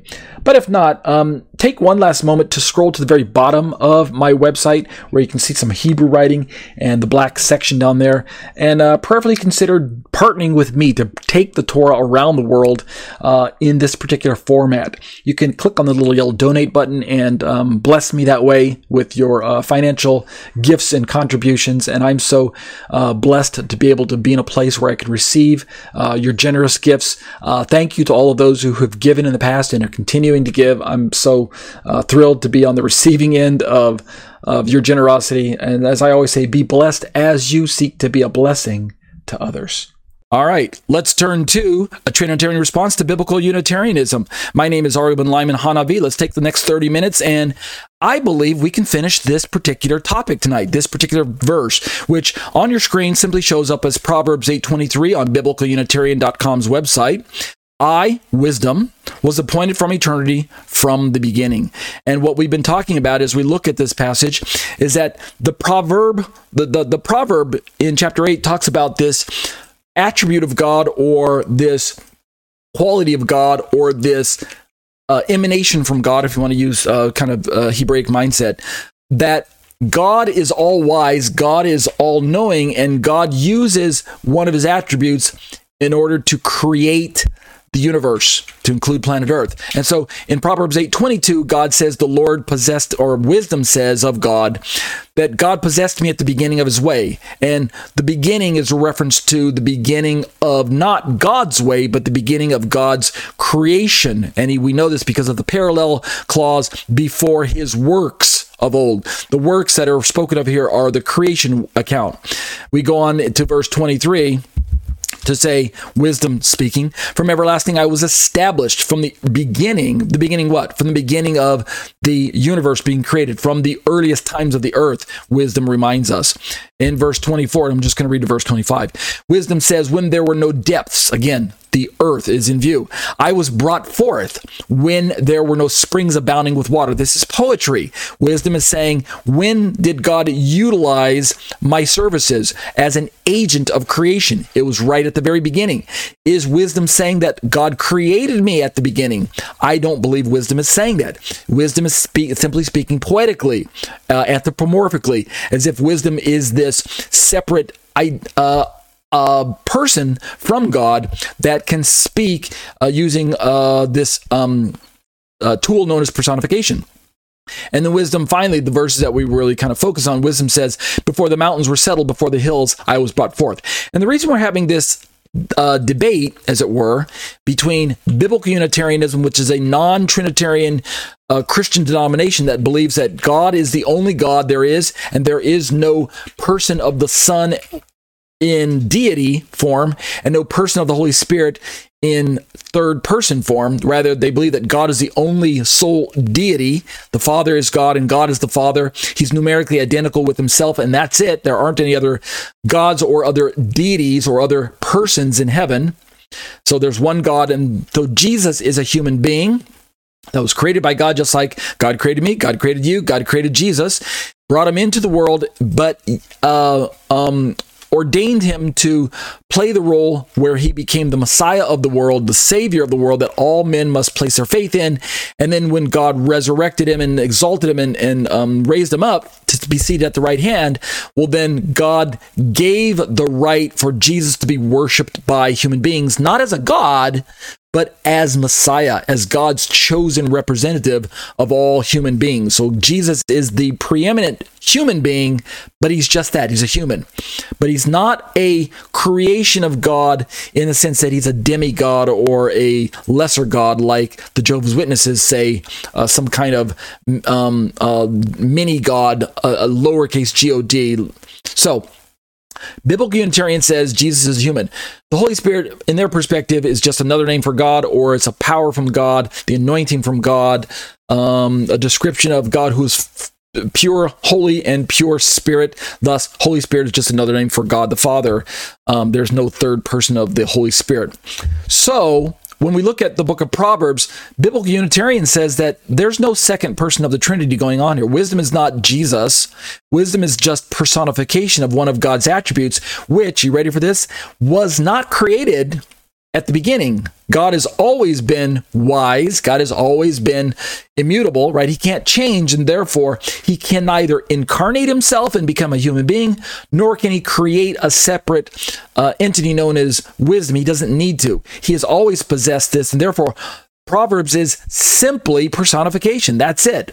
Well, the Trinitarian perspective comes along and agrees partially with the Unitarian position that wisdom is personification. Right. But what some Trinitarians do is take it one step further and say, wisdom is Jesus personified. In other words, Jesus is wisdom personified. Jesus becomes the wisdom of God in the New Testament in the sense that Jesus is the incarnation. He's the God-man. He's the man he's the God that became a man, and yet he's one with God the Father. So just to make sure that you don't understand the Trinitarian position, we believe in one God, yet three persons, one what, three who's, like Dr. White is fond of saying, Dr. James White. God is one person. God is one being, but yet Father, Son, and Holy Spirit are three persons, and they are unique, and yet they are equal. They're all equally one God, and they don't diminish one another in the sense that one created the other. But there is a hierarchy in the persons and in the what we would sometimes term the economies of God, the economic Trinity versus the ontological Trinity is what I'm describing. So the Father sends the Son, the Father begets the Son. In this eternal relationship between Father and Son, it is what's known as eternally begotten. So the Son was not created like the Jehovah's Witnesses say. Instead, the Son was always the Son from eternity past. God the Father has always been an eternal Father, and thus the Son is an eternal Son. There's never been a time when the Son was not in existence. There was a time when the man named Jesus was not in existence, so don't get confused. The human part, the human aspect of Jesus, the nature of Jesus, which is human, was in fact brought into the world in the first century. So we don't disagree with that. The Holy Spirit, by the way, for Trinitarians, is a third person of God who is fully God, one with God. He is God, but yet he is a third person who can be dispatched and sent by God into the hearts of men, into the world to do God's bidding. He is not a lesser God. He is fully God. He is 100% God. He's fully God, yet he's also fully Spirit. And he dwells in the hearts of all who truly name the name of Yeshua as Messiah. So the Holy Spirit is the third person of the Trinity. And so the Holy Spirit is sent not just by God the Father, but also by Yeshua. So there's that economic aspect of Trinity going on again. So when we look at Proverbs and we ask who is wisdom or what is wisdom, we've already looked at this aspect that wisdom is simply a personification of one of God's attributes that was utilized in agency fashion to create the world. But now we also jumped through looking at the Septuagint, where more of this language of the poetry, where the verbs of being established and created and set up and brought forth are reminiscent of language that shows up other places, not just in the Hebrew Bible, but in the Greek version, the Septuagint, where the writers begin to understand that God uses this language to help humans understand the complex nature of God, where he can poetically say that I pulled wisdom out of my tool belt to utilize it as an agent of creation, yet at the same time, I don't have to give you the impression that I am not all wise. God is saying, I have always possessed wisdom. There's no reason to take the, let me use this slide, to take the illogical, unbiblical approach that Jehovah's Witnesses do, the JWs on the screen here, where they get trapped by their own faulty logic into thinking that Jehovah lacked wisdom at some point and had to create wisdom, just like Jesus was not around in eternity past and God had to create him in order to create the universe. If that's what Jehovah's Witnesses believe, right? Remember, they believe that Jesus is wisdom, and therefore, because Jesus had to be created by God, then that if Jesus is wisdom, then their logic determines that wisdom was something that God had to create. But if that's true, then that means that God isn't all wise, and Jehovah's Witnesses aren't ready to make that commitment that God is not all wise. So they backpedal and say, no, we're not saying that God isn't all wise. But then if you go in the other direction and say, well, then you're saying that God possessed wisdom from eternity, and the JW says yes. And then you follow through with their logic and say, well, then if you believe that Jesus is wisdom, and they say, yes, we do, then you, the Trinitarian, would say to them, well, then that means you believe that Jesus is eternal, right? Then they have to stop and go, no. That's not what we believe either, right? So I'm creating this kind of straw man, kind of silly version of the JW's perspective. But honestly, their theology just has so many holes in it that it's hard not to see their perspective as anything other than just silly in many cases. It's actually quite sad. Really, we need to pray for them that their eyes would be open to the truth, because while they do embrace Jesus as the Messiah, the theology that Jesus is a creature that God whipped up so that he could create the rest of the universe is actually just insulting. So we also jump to this idea that both the Trinitarian and the Jehovah's Witness perspective take John 1:1 to be referring to Jesus as this word. The Jehovah's Witnesses simply believe that it's the word that was created by God as a lesser God, whereas the Trinitarians believe that this word is the eternal Son of God in his pre-incarnate state, where he's the eternal word that dwelled with God and both is God and what was with God, right? In the beginning was the word was with God, and the word was God. Well, John, we believe as Trinitarians, was borrowing from the theology that was already established as with wisdom, where there's a little bit of personification going on between the word and the incarnation. But at the same time, the Trinitarians take it one step further by saying, isn't Jesus wisdom? So having said all that, I read through my own little essay, The Wisdom of Proverbs and the Logos of John, a Trinitarian Understanding, which isn't available on any website, so you had to follow along with my study. But now I'm ready to finally do the last part of this study, and I believe I will draw it to a close tonight with this aspect. There's a blog put together by a website known as answering-islam.org. So it's a what we call an apologetic resource that reaches out to Muslims to bring the gospel to them. And one of their articles is on Proverbs 15:32, which is not the exact same verse that we are studying directly, but the author, which we're going to find, is Sam Shamoun. He's a former Muslim turned Christian apologist, and he's got a very good angle when it comes to dealing with the non-Trinitarian beliefs that Muslims hold to. Of course, again, we're not talking about biblical Unitarian's perspective, but to the degree that he's going to present a Christian Trinitarian perspective on this topic of who is wisdom, I thought this particular article would be helpful for us. And what we're going to find, and I'm going to spoil it for you, like I always do, because I know some people can't watch the entire 30-minute video. I'll go ahead and spoil it for you, okay? I'm fine with that. Sam Shamoun, who's a Christian apologist, and he is a Trinitarian, he's going to argue for the case that wisdom isn't Jesus, but wisdom is simply personification. Similar to what the biblical Unitarian position is, in that wisdom is personification, except remember the big difference is that biblical Unitarian does not say that wisdom is Jesus. They're just going to say that wisdom is one of God's attributes, because there was no Jesus around for it to be personification. One of these days, we'll look at their perspective on John 1:1. In time, we're going to get to that. In fact, just to kind of show you where we are going next week, as you can see on your screen, this is biblicalunitarian.com, a website about God and His Son Jesus. Once we're finished with Proverbs 8:23 right here, we're going to turn right into Isaiah 7:14. Therefore, the Lord Himself will give you a sign. And we'll talk about that passage from the Unitarian perspective, and then we'll provide the Trinitarian perspective after that. So we'll deal with Isaiah. It's got a few passages out of Isaiah that we're going to deal with. We'll move from there into Jeremiah, a few verses there, passages that biblical Unitarian believes are more or less slam dunk passages on disproving the Trinitarian perspective from the Bible. Remember, they are a non-Trinitarian Christian denomination. They do believe in Jesus. As far as I can tell, they're Christians to the degree that they embrace Jesus as the Savior and their only true Messiah, so I'm not judging them on that. But I believe they're holding an inadequate and incomplete perspective on who God is, namely that God is Father, Son, Holy Spirit.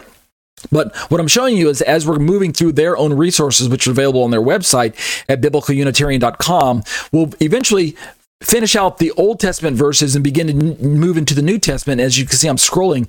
There's some verses in Matthew, in Mark, and most of these passages are going to be in the New Testament, by the way.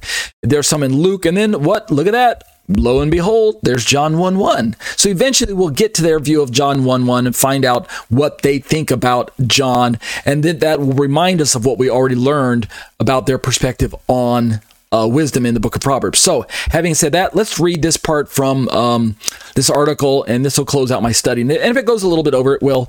But for the most part, I think I'm just going to read through and not stop and elaborate too much. So there's this question that was put forth to Sam Shamoun, a Muslim apologist, a Christian apologist to Muslims. He himself is a former Muslim.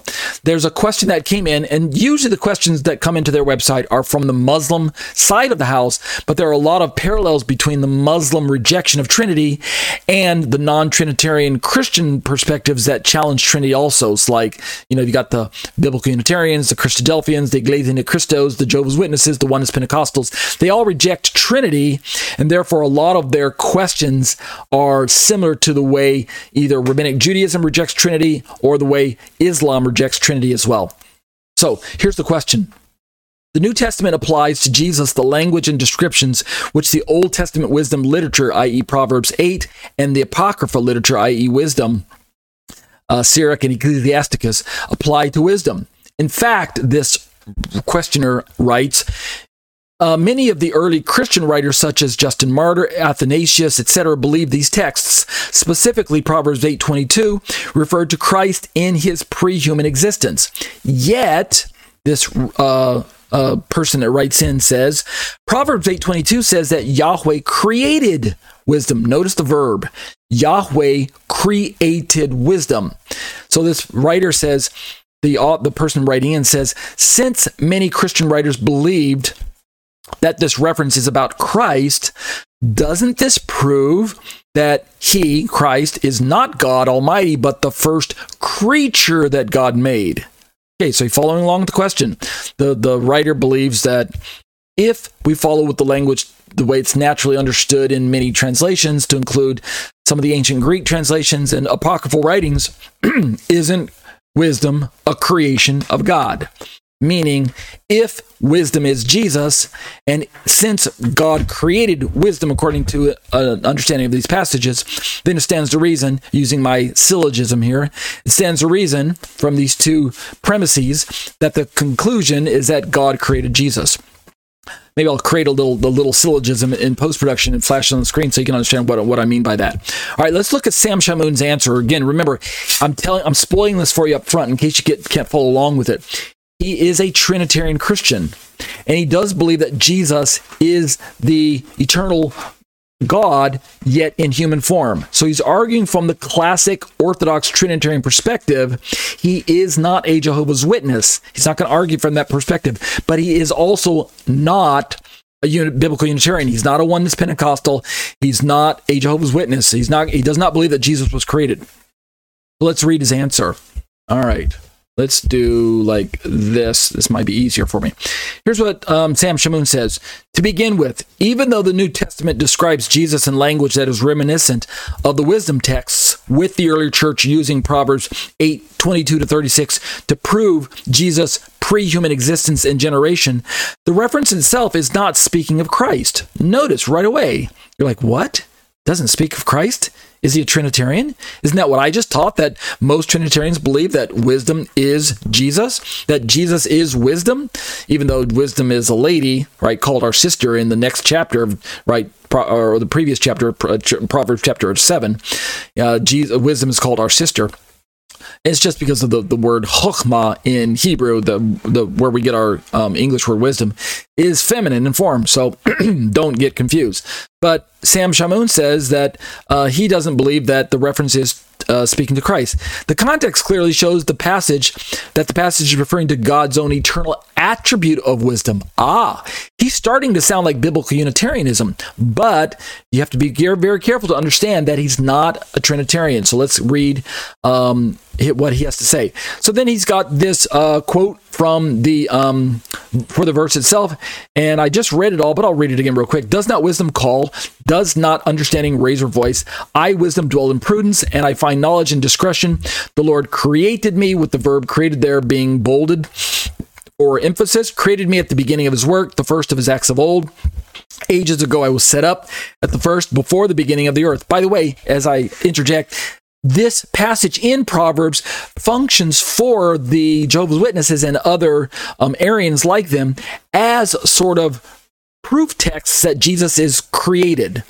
So this is one of the proof texts that they use in their argument that Jesus is a creature, that God created him, not just the way we read about him in John 1:1, where in the beginning was the Word was with God, and the Word was a small God. That's according to the New World Translation that the Jehovah's Witnesses carry and agree with. But the Jehovah's Witnesses go back to Proverbs 8 here, and they say, look, here it is, right here. Both in the Hebrew and in the Greek, God created wisdom, and since wisdom is Jesus, then it stands to reason, using the syllogism, that God created Jesus. That's what they say. All right, so let's keep reading. This is Sam Shamoun quoting the book of Proverbs. When there were no depths, I was brought forth. When there were no springs abounding with water. Before the mountains had been shaped, before the hills I was brought forth. Before he had made the earth with its fields, or the first of the dust of the world. When he established the heavens, I was there. When he drew a circle on the face of the deep. When he made firm the skies above. When he established the fountains of the deep. This is much more than I read in mine, so I'm reading it here for you. When he assigned to the sea its limit, so that the waters might not transgress his command. When he marked out the foundations of the earth, then I was beside him. Notice, wisdom is beside God. This whole anthropomorphic personification language that God uses when he's talking about either his attributes, or he's giving us this inside peek to the complex nature that he is as one God, yet more than one person. Kind of going all the way back to the Genesis account, where God first dropped the bombshell on human beings by saying, let us make man, let us Yeah, let us make man in our image after our likeness, right? Genesis 1:26. Got a video on that. I'll put a little link to it in the description below. I highly encourage you to go back and watch it. Well, who was God talking to when he said, let us create man in our image after our likeness? What's with the plurals, right? God goes on to say, the man has become like one of us, knowing good from evil, right? When man reached out and ate the forbidden fruit. God also said, let us go down and confuse their language at the Tower of Babel. Who's God talking to when he said, let us make man in our image? Well, just like the proverbist, the writer of the book of Proverbs can say that wisdom was beside God, that's similar to us understanding that whoever it was that was beside God during the creation account must be one with God, because God later goes on to declare emphatically in the book of Isaiah, when we get into the lower chapters of the 40s chapters, like 40, 41, 42, going up to 45, Isaiah declares, God speaking, I am God and there is no other. There are none other beside me. There are none like me. There was none before me. There will be none after me. He emphatically says that there's only one of me. I am he. There is no other. And I am the sole creator. Right? So having that firmly established in our Bibles is extremely important. It is critical to our theology of understanding this, the nature of God when it comes to language like, let us make man, and there I was beside God when he was creating everything. Either God is schizophrenic, right? When he says there's only one of me, but yet he's talking about plurals, or there's this complex nature to God that we can't quite fully grasp, but yet we affirm. We fully affirm it. Even though we can't fully understand God, we nevertheless embrace this complex God who is complex in his nature. So Sam Shamoun continues, quoting from the book of Proverbs, like a master workman, I was beside God, and I was daily his delight, rejoicing before him always, rejoicing in his inhabit world. I think that might be a typo there, and delighting in the sons of men. And now, my sons, listen to me, right? Wisdom still talking. Happy are those who keep my ways. Hear instruction and be wise and do not neglect it. Happy is the man who listens to me, watching daily at my gates, waiting beside my doors. For he who finds me finds life and obtains favor from the Lord. But he who misses me injures himself. All who hate me love death. That's Proverbs 8, 1, 12, and then 22 through 36 from the RSV version of the Bible. So, what are we to make of this? Well, let's look at another version of the way we can understand wisdom is through the lens of Sam Shamoun's view on wisdom from the book of Proverbs. This is Sam Shamoun talking. Solomon is taking an impersonal attribute of God and personifying it, a common literary feature of wisdom literature. The reason why Solomon personified wisdom as a woman is, as I have already mentioned, is because the Hebrew word for it is chokhmah, and it's feminine in gender. Doesn't mean that wisdom is feminine. It just means the word is feminine. That's it. Nothing more, nothing less. So don't get too confused. Moreover, Sam Shamoun says the verb for create in verse 22 is kana, which can refer to acquiring, purchasing, getting, etc., just as the following lexicon explains. And then he's got some entry from a well-trusted lexicon source. We've got for kana, which wisdom says how God came to be in possession of wisdom, to get, acquire, to create, to buy, possess. In the call form, which is the very root level of the base level of a Hebrew root word, the call stem means to get, to acquire, or obtain, used of God, originating, creating, redeeming his people. It can refer to a possessor, aviv. It's used in the Bible where she says, I've gotten a man from God when she finally gives birth to Cain. She says, I've gotten a man from God. I've acquired this man. She uses the same Hebrew word, kana, of acquiring knowledge, like we read in Proverbs here, of wisdom, to buy, to purchase. I think that shows up in Proverbs as well. In a different form, in the Nephal, it means to be bought, right? So I don't want to confuse you with all the technicalities of Hebrew, but just know that Hebrew goes through different forms of the root word, moving into different forms of verbs being, the inflections and different tenses of verbs, from the simple root word to maybe like a present participle, or either an active or a passive form of the verb. So nephal, to be bought, and the hephil, to cause, to possess. So just looking at the word from more of a technical perspective. Let's keep reading Sam Shamoun. He goes on to say that it is used throughout Proverbs to mean acquire or purchase or get. Notice he's giving alternate translations other than just simply being polarized by the fact that the word can mean create or something like that, to get. Notice this quote from Proverbs 1:5. Quote, the wise man also may hear and increase in learning, and the man of understanding acquire skill. End quote. That's Proverbs 1:5. So notice, we don't always have to translate this word as create, like the objectioner mentioned at the very beginning of this particular article. Just because one aspect of this verb kana can mean to create, it doesn't always mean that. It can mean to be purchased or to get or to acquire, something like that. Here's another passage, this time Proverbs 4:5-7. Do not forget and do not turn away from the words of my mouth. I like how Sam Shamoun is staying in the same book. Do not turn away from the words of my mouth. Get wisdom. Notice it says get. It doesn't say create.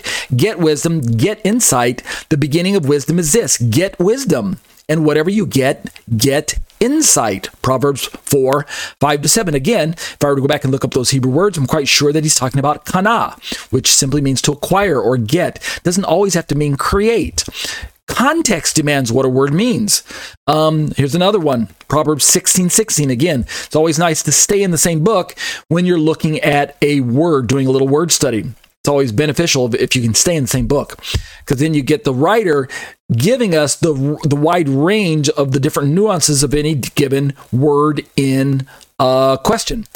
He who ignores instruction despises himself, but he who heeds admonition gains, and there's the word gains there, I believe, is the Hebrew word kana. And then the verse goes on to say to get wisdom, right? There's our, it is the word get there. Kana, to get wisdom is better than gold. To get understanding, I believe, again, kana, to get understanding is to be chosen rather than silver. Notice these words, these verbs of getting, if we were to turn them into create, they just change what the writer would be trying to say all together. To create wisdom is better than gold. To create understanding is to be chosen rather than silver. Really just doesn't follow from the what the writer is trying to say. And we've got another one here, Proverbs 17:16. Why should a fool have a price in his hand to buy wisdom? Now we have a different verb, buy or purchase in other versions. A price to purchase wisdom when he has no mind. Again, it's the same Hebrew word kana, I'm quite certain.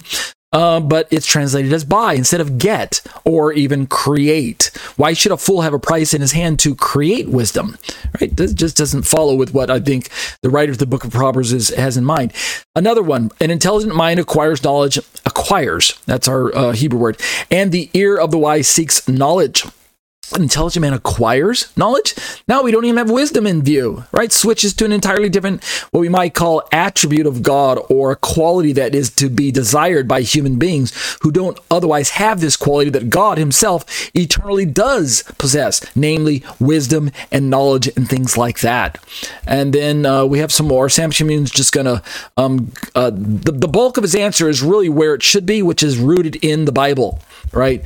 If you don't want to stray in your theology, just keep it centered in what God says and let the Holy Spirit explain it to people, right? Too often we think we quote one verse and then we spend the next hour trying to explain the verse when maybe we should have spent 55 minutes quoting the Bible and 5 minutes explaining what we just read. So I applaud Sam Shamoun for doing what he's doing. Another verse, Proverbs 19:8. He who gets wisdom loves himself. Notice gets, I believe, is the kana. He who keeps understanding will prosper. And then 20 verse 14.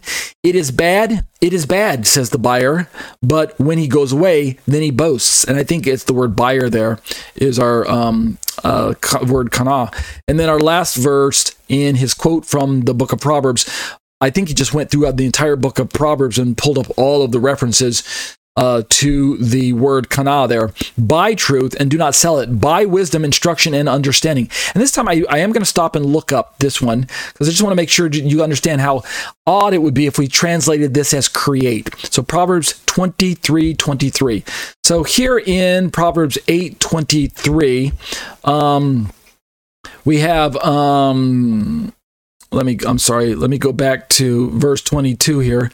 So we have here, the Lord possessed me at the beginning of his way, before his works of old. And the root English word possessed is over here as the Hebrew word kana. Adonai kanani rishit darko kedem mif alive me'at. And this word that I've got highlighted on your screen, kana, if I just click on it, and bring up the Strong's Concordance, you can see it's Strong's number 7069, spelled Qanah by one version, kana. You could also transliterate it with a K, but kana, it means, here you can just see some very short dictionary definitions: to get or to acquire. Same thing down here. It's a prime root, a primitive root, to get or to acquire. But look at all the ways that it can be translated, at least in this version of the Bible. Acquire, acquired, acquires, bought, buy, buyer, buying, buys, formed, gain, acquisition, gain, get, gets, gotten, owner, possess, possessor, purchased, purchaser, recover, redeem, sold, and surely buy. So having said that, when I go back to this quote from Proverbs 23:23, and I use this version of my tool to go to Proverbs 23, and then pull up verse 23, then we see where it says, buy truth and do not sell it, get wisdom and instruction and understanding. And over here, it says, emet kene. Well, what is kene? If I click on it, you can see that it is, scroll to it, Strong's number 7069. In fact, now I've got two tabs open just to prove that it is not the same tab, that I clicked on one before, and here's the other one. So you can see I kind of moved them out of the way so you can see there. All right, so it is the same root Hebrew word. In fact, it's the word used in all of the examples that Sam Shamoun was showing for us. So watch this. What if I said, create truth and do not sell it? Create wisdom, instruction, and understanding. Changes the verse altogether. It changes what Solomon's trying to convey. Create it? Yeah, it doesn't work that way. So if we're saying that kana must be always translated as create, back in our Proverbs 8:22, the Lord possessed me at the beginning of his way. The Lord created me at the beginning of his way, before his works of old.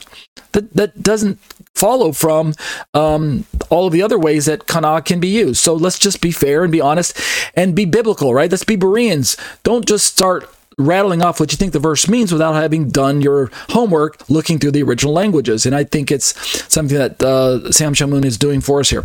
Let's finish out his commentary. He says, in the context of Proverbs 8:22, the verb is more literally translated not as create, but as begotten or birth, i.e. Yahweh begot or birthed me as the beginning of his ways. This can be readily seen from a more literal rendering of Proverbs 8:22-25. And so he has, Yahweh himself begat me as the beginning of his way, the first of his acts of old. From eternity I was appointed from the start, before the beginning of earth, when there were no watery deeps, I was brought forth as with labor pains. Notice, I got to stop and interject. Notice that Sam Shamoun is highlighting the fact that in poetic fashion, the writer brings in a different set of verbs, but brings in this analogy of a baby being brought forth as with labor pains. That's why Sam Shamoun says that we can utilize this verb kana as, what did he say earlier? As being begotten or birthed. Meaning, it's poetic. Again, it's as if God pulled it out of himself, where babies come from inside of other people. God pulled wisdom out of himself and utilized wisdom as an agent to create the rest of the universe, or even gave credit to this agency known as wisdom. And this, of course, is highly reminiscent of not just the John 1:1 account where the beginning was with God and was with God, right? John's logos was both with God face to face, what proston theon, face to face with God in intimate relationship, but also this logos went on to become Jesus, meaning Jesus was brought into the world through the birth process. And so we see the man known as Jesus, who was in fact born, albeit supernaturally born. So there's nothing wrong with us looking at this personification of wisdom in Proverbs here as being brought forth as with labor pains. And as I continue, when there were no springs, heavily charged with water, before the mountains themselves had been fashioned, before the hills, I was brought forth as with labor pains. So again, this kind of imagery of giving birth, which, by the way, I might also add conveniently fits in with Trinitarian theology, which teaches the eternal begotten Son, right? Eternal begetting, as well as the idea that God has spoken of his Son in the book of Psalms as thou art my son, today I have begotten thee, right? Psalm 2 verse 7, if I remember correctly, and I'll flash it on the screen and post just so you can see it as well. God speaking of his Son, today I've begotten thee. Speaking of the Messianic king that he's establishing on the throne, which in the near-term partial fulfillment refers to the Davidic king, David himself, but in the fullness of the sense, obviously refers to Jesus, the Son that is quoted in the New Testament as the only begotten of the Father, right? John chapter 1 gives us that. In fact, let me just show it to you real quick since I've got John pulled up. When we get down into John's prologue here, and he talks about in verse 8, that John himself was not the light, but he came to testify about this light. He's talking about the true light that came to the world and enlightens every man. He was in the world, and the world was made through him. He's still speaking of the Word, which became Jesus, right? The Word which became a human being. He came to his own, and those who were his own did not receive him. But when we get down to verse 14, we have John saying, the Word became flesh and dwelt among us, right? This incarnation. And we saw his glory, glory as of the who? Only begotten from the Father. Right, the monogenes, this begotten word, that's a Greek word right there. That's the only begotten that I'm referring to. But in the English, the only begotten. But wait a minute, if the word was eternal, why is God using begotten language? Because the Son has this personification. I'm sorry, this figurative language or characteristic language or symbolic language, where we're using this idea of God bringing the Son into the world through the birth process, just like fathers give birth to children. So it makes sense that the Father would give birth to the Son.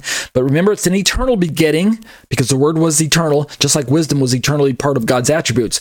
So begotten goes all the way back to the Psalm 2:7 passage. Thou art my son, today I've begotten thee.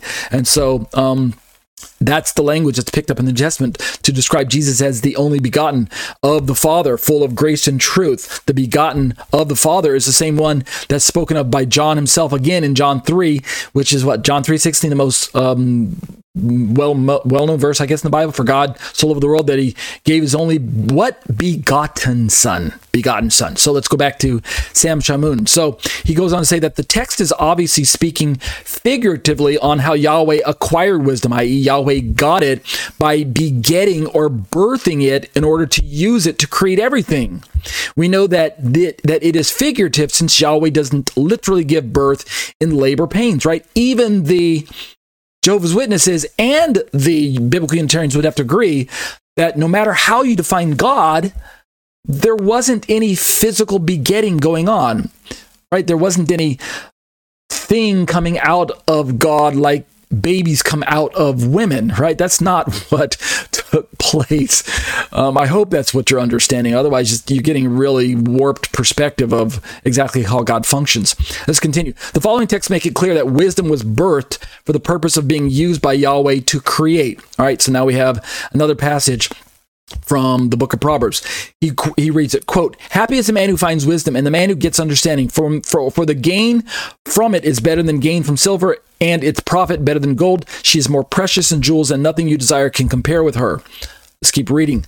"Long life is in her right hand. In her left hand are riches and honor. Her ways are ways of pleasantness, and all her paths are peace. She is a tree of life to those who lay hold of her. Those who hold her fast are called happy.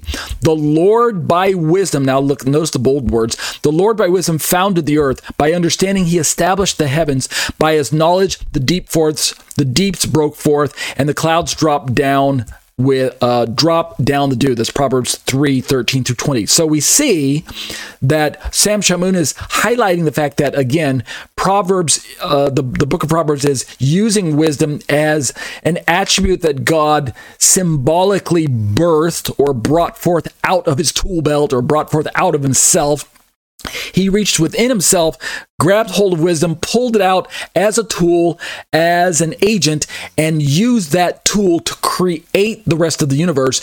And it's that same kind of symbolic language that is probably inspiring John to write that this word is that which God used to create the rest of the universe. Paul goes on to write how that Jesus is he whom God who created the world by him and for him and through him were all things created, right? He writes in the book of Colossians and the book of Corinthians and things like that. Let's keep reading Sam Shamoun and finish our study tonight. I'm going a little bit over, but it's necessary so that we can get through just this one part, and we're done with this. We're done with Proverbs tonight, okay? David in the Psalms wrote that God created everything that had been made in wisdom. Let's read David's notes here. He set the earth on its foundations so that it should never be moved. Pause. Who's the he? Is it God? Is it Jesus? From David's perspective, we don't know exactly how God had articulated himself to David to the point that David could say without question that David was writing about a second person known as the Word of God, like John was writing when he finally got to his book. I don't know that that's exactly the case that David could say those things, but it's not necessary, because when we look at answering the question from the Old Testament perspective, who is God? And we take the apostolic scriptures and we use the extended revelation of the apostolic scriptures to inform us of God's identity in the Old Testament, in the Tanakh. Then we can say that it is God we can answer the question, who created the universe? That's the question, not who is God, but who created the universe? Who is the creator? And I've been using this graphic on the screen a few times just so you guys can understand, and I'll flash it in post.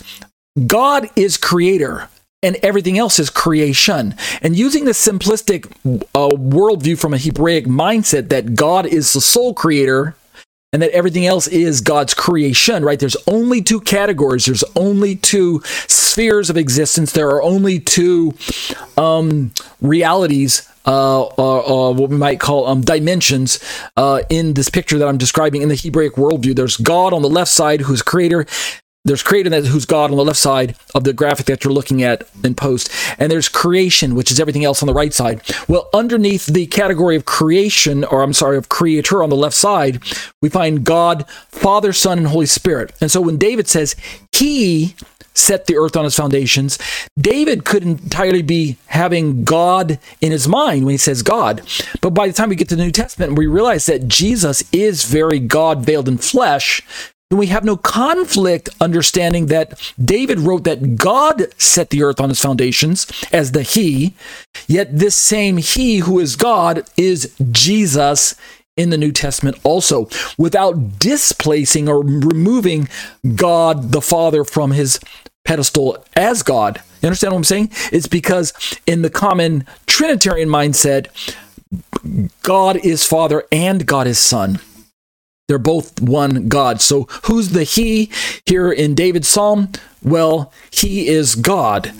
If you try to say he is the Father exclusively, well, then you have no biblical warrant for doing so. We can't say that he is only the Father here. But he set the earth on his... it's if I look it up, it's probably the word Elohim.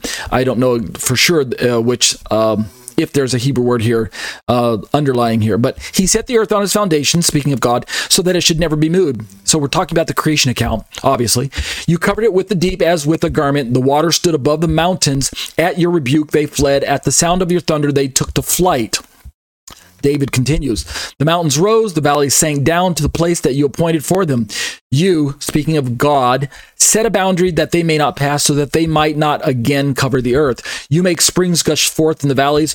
They flow between the hills. They give drink to every beast of the field. The wild donkeys quench their thirst. Beside them, the birds of the heaven dwell. They sing among the branches. From your lofty abode, you water the mountains, speaking of God. The earth is satisfied with the fruit of your work. You cause the grass to grow for the livestock and plants for man to cultivate, that he may bring forth food from the earth and wine to gladden the heart of men, oil to make his face shine, and bread to strengthen man's heart. The trees of the Lord, this is again poetic now. David switches now and gives us Yahweh's covenant name, YHVH, the Tetragrammaton's name, which is rendered in English versions usually as all caps LORD. The trees of the Lord are watered abundant, the cedars of Lebanon that he planted. In them the birds build their nests. The stork has her home in the fir trees. The high mountains are for the wild goats. The rocks are a refuge for the rock badgers. He, who's the he? It's God. He made the moon to mark the seasons. The sun knows its time for setting. You, who's the you? God. You make darkness and its night. When all the beasts of the forest creep about. The young lions roar for their place, seeking for their food from God. Right? Who? We have the word God there, which is probably either El in the poetry literature, in the writings, the Ketuvim. The shortened form of Elohim finds a lot of usage. El or Ale, if you want to pronounce it that way, for the E part. But here it shows as God, so it's either Ale or Elohim. David continues, when the sun rises, they steal away and lie down in their dreams. Man goes out to his work and to his labor until the evening. Now watch this. He said all of that. He quoted the entire passage so that we can see the climax. Are you ready for it? O Lord, which is all caps Lord, which is Yahweh's tetragrammaton name. O Lord, how manifold are your works. You ready for this? In wisdom have you made them all. Whose wisdom?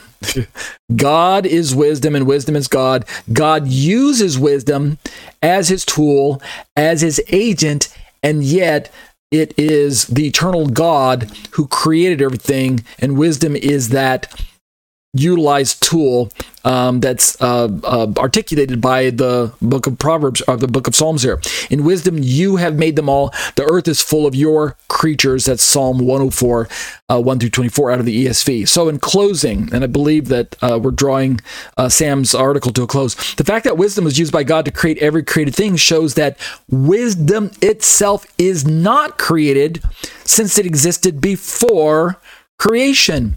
This leads us to our next point, which again, if this is beginning to sound like John 1:1, then it should, right? That's the whole point. So I don't want you to lose sight of that. Sam Shamoun says, it is important to note that not every act of begetting or creation necessarily implies that the thing created or begotten didn't exist prior to that moment. For instance, the verb kana is used in reference to Eve giving birth to Cain. And I referenced this earlier, but now you can see it. Now Adam knew his wife Cain, and she conceived and bore Cain, saying, I have gotten, there's our Hebrew verb kana, I have gotten a man with the help of the Lord. Now notice what Sam Shamoun brings to our perspective. It is obvious that Cain didn't come into existence the moment that Eve gave birth or produced him, since he was already alive and existing in his mother's womb for at least 9 months, right? Hello? Sorry about that. He says, this demonstrates that the verb kana doesn't necessarily refer to creating someone or something from nothing. So Eve did not create Cain and then he popped out of her belly, right? It didn't work like that. But this verb kana can refer to something or someone that already existed and was then brought forth or birthed. So are you noticing the imagery of bringing forth, as in moving from one sphere of existence to another sphere of existence for the purpose of performing a task or being recognized for a different form of existence, etc., etc. So let's keep reading. In light of the foregoing, the question then becomes, from where did Yahweh beget wisdom? Did he beget it by creating it out of nothing ex nihilo, or did he beget it out of his own being or out of himself? Proverbs itself provides a clue for, and this is really getting into the John 1:1 part, so just follow along because this gets fascinating, especially if you understand that the word logos in the Greek is the Greek word for the English word word, which is rooted in the Hebrew word davar, which is where we get the word speak or say, and the Aramaic word, which is what is it? I'm drawing a blank. What is the Aramaic word? Oh boy, if I remember it, I'll tell you. But all of these three words, the Hebrew, the Aramaic, and the Greek, they all are rooted in the word for word or speak or say. They're all familiar with this terminology of word, which can be written or spoken. But this idea of word is fascinating when we think about God speaking. As in the beginning, God created the heavens and the earth was unformed and void, and darkness was on the surface of the deep, and the Spirit of God hovered on the surface of the waters. And what does verse 3 say? And God said, yeah, God speaks. God said, let there be light, and there was light. And so there's this idea that God speaks when he wants to create. So look at the Proverbs 2, verse 6. For the Lord gives wisdom, from his mouth comes knowledge and understanding. So where did God pull wisdom out of? Did he pull it out of his gut, like babies come out of? Did he pull it out of his belly? What's Sam Shamoun going to hint at? He says the wisdom which Yahweh gives is the knowledge and understanding that comes from God's mouth. Comes from his mouth. The reference is essentially saying that Yahweh produced wisdom out of his own mouth, which shows that wisdom wasn't created from nothing, since it existed within Yahweh himself. In other words, Yahweh always had wisdom as an attribute, which he then produced or brought forth in order to create and to give to others. In other words, the word came out of his mouth. It didn't come out of his belly like human babies come out of human mothers. And so, wow, I wish I could remember that Aramaic word for word. It's all right on the tip of my tongue. But anyway, it's important for our study, and I'll put it in post-production since I can't remember it off the moment. But the idea is that the Hebrew word, the Aramaic word, and the Greek word, they all have this sense of God speaking at the creation story. And it's not just the wisdom in Proverbs that that John was able to draw from when he wrote that in the beginning was the Word was with God, the Word was God. But he was also able to draw from the fact that the creation story itself has God speaking all of these words to bring things to pass, and let there be. And God said, let there be, and there was.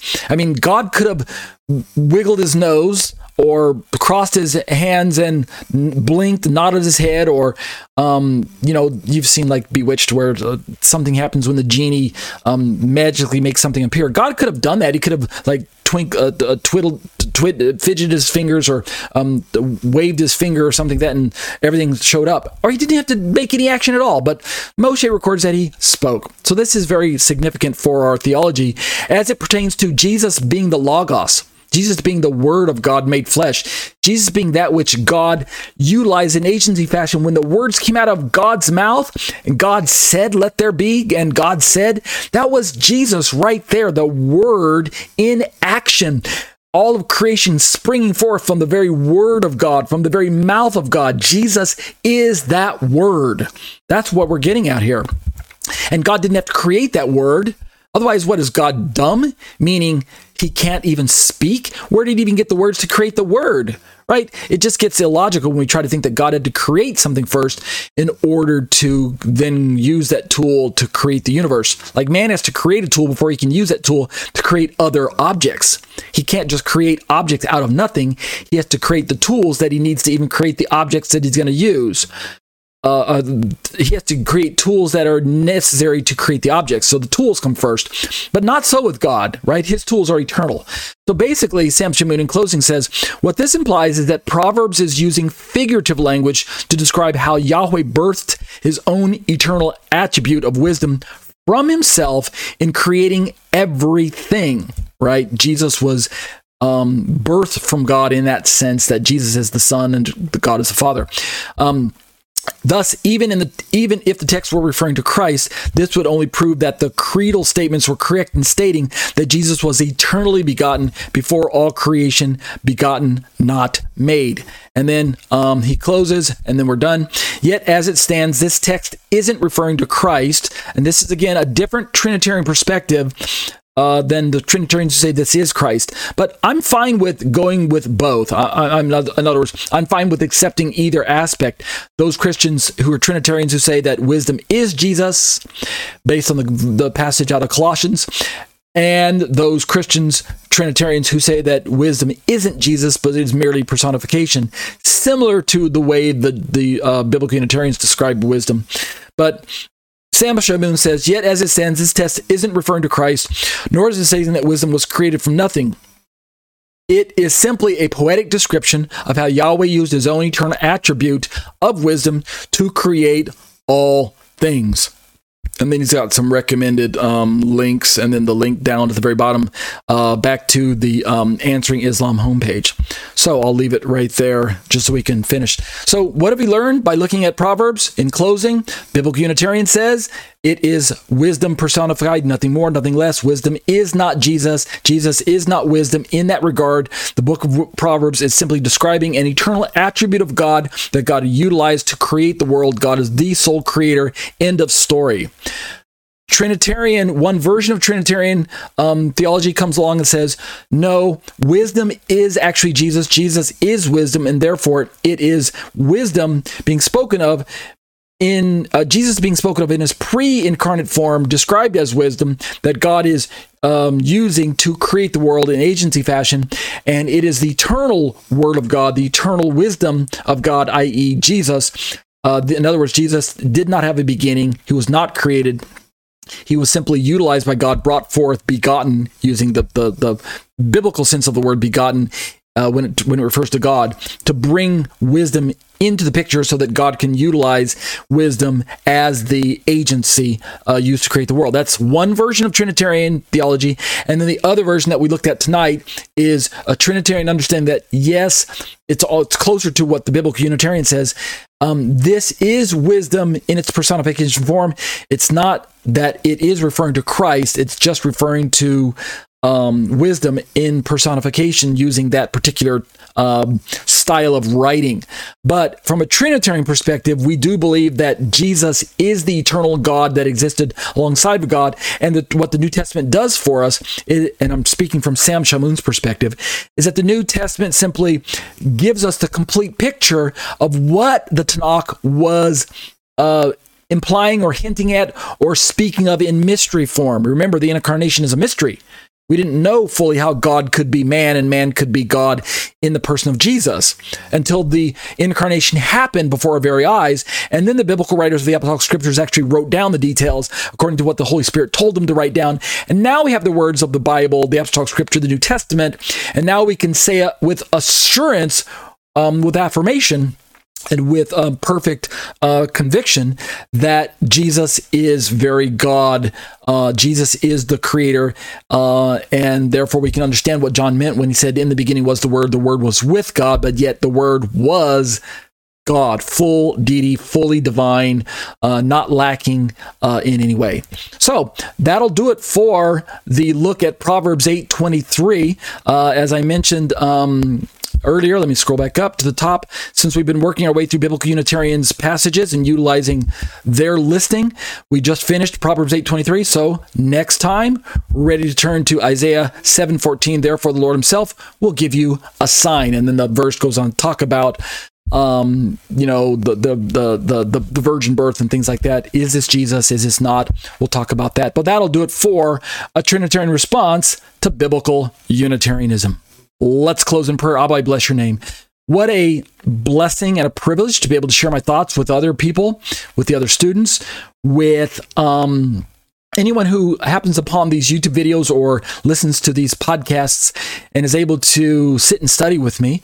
Lord, I don't have all the answers, which is why I rely on you, which is why I also rely on the biblical insights from other people that you are raising up to share biblical truths. We've got to be aware that we can't be expected to understand everything in and of ourselves. We've got to work together as a body, and that's the way you designed it. You yourself gave us the different members of the body, preachers and teachers and pastors and prophets and evangelists and singers and songwriters and musicians and those people who are brought into the body to equip the body to bring us to this knowledge and understanding of who you are, and to be better equipped and to grow into the full man that is supposed to be mature and equipped and able to be an ambassador for you. And I'm kind of paraphrasing a passage that many of you are familiar with. But Lord, in my closing prayer, let me just say how grateful I am to be a part of this great community that is spread out around the world, that is preparing themselves for the end time scenarios, that is preparing themselves to meet our Lord and Master Yeshua when he returns to planet Earth someday to establish his 1,000-year kingdom here on earth and then usher us into the eternal state. Hallelujah. Thank you, Lord, for calling us out and calling us into your family, and for doing for us what we couldn't do ourselves, namely setting us free from our own sin and shame. Thank you for the gift of the Holy Spirit who illuminates the passage and allows us to understand it. And Lord, it's only through the power of the Holy Spirit in us that we can look at the scriptures and come to an understanding and be able to affirm the truths of Trinity and the difficult topics and things like that. So thank you, Lord, for your faithfulness. Continue to protect us and raise us up as we know that you will, and we'll be careful to give you the praise and the glory b'Shem Yeshua. Amen.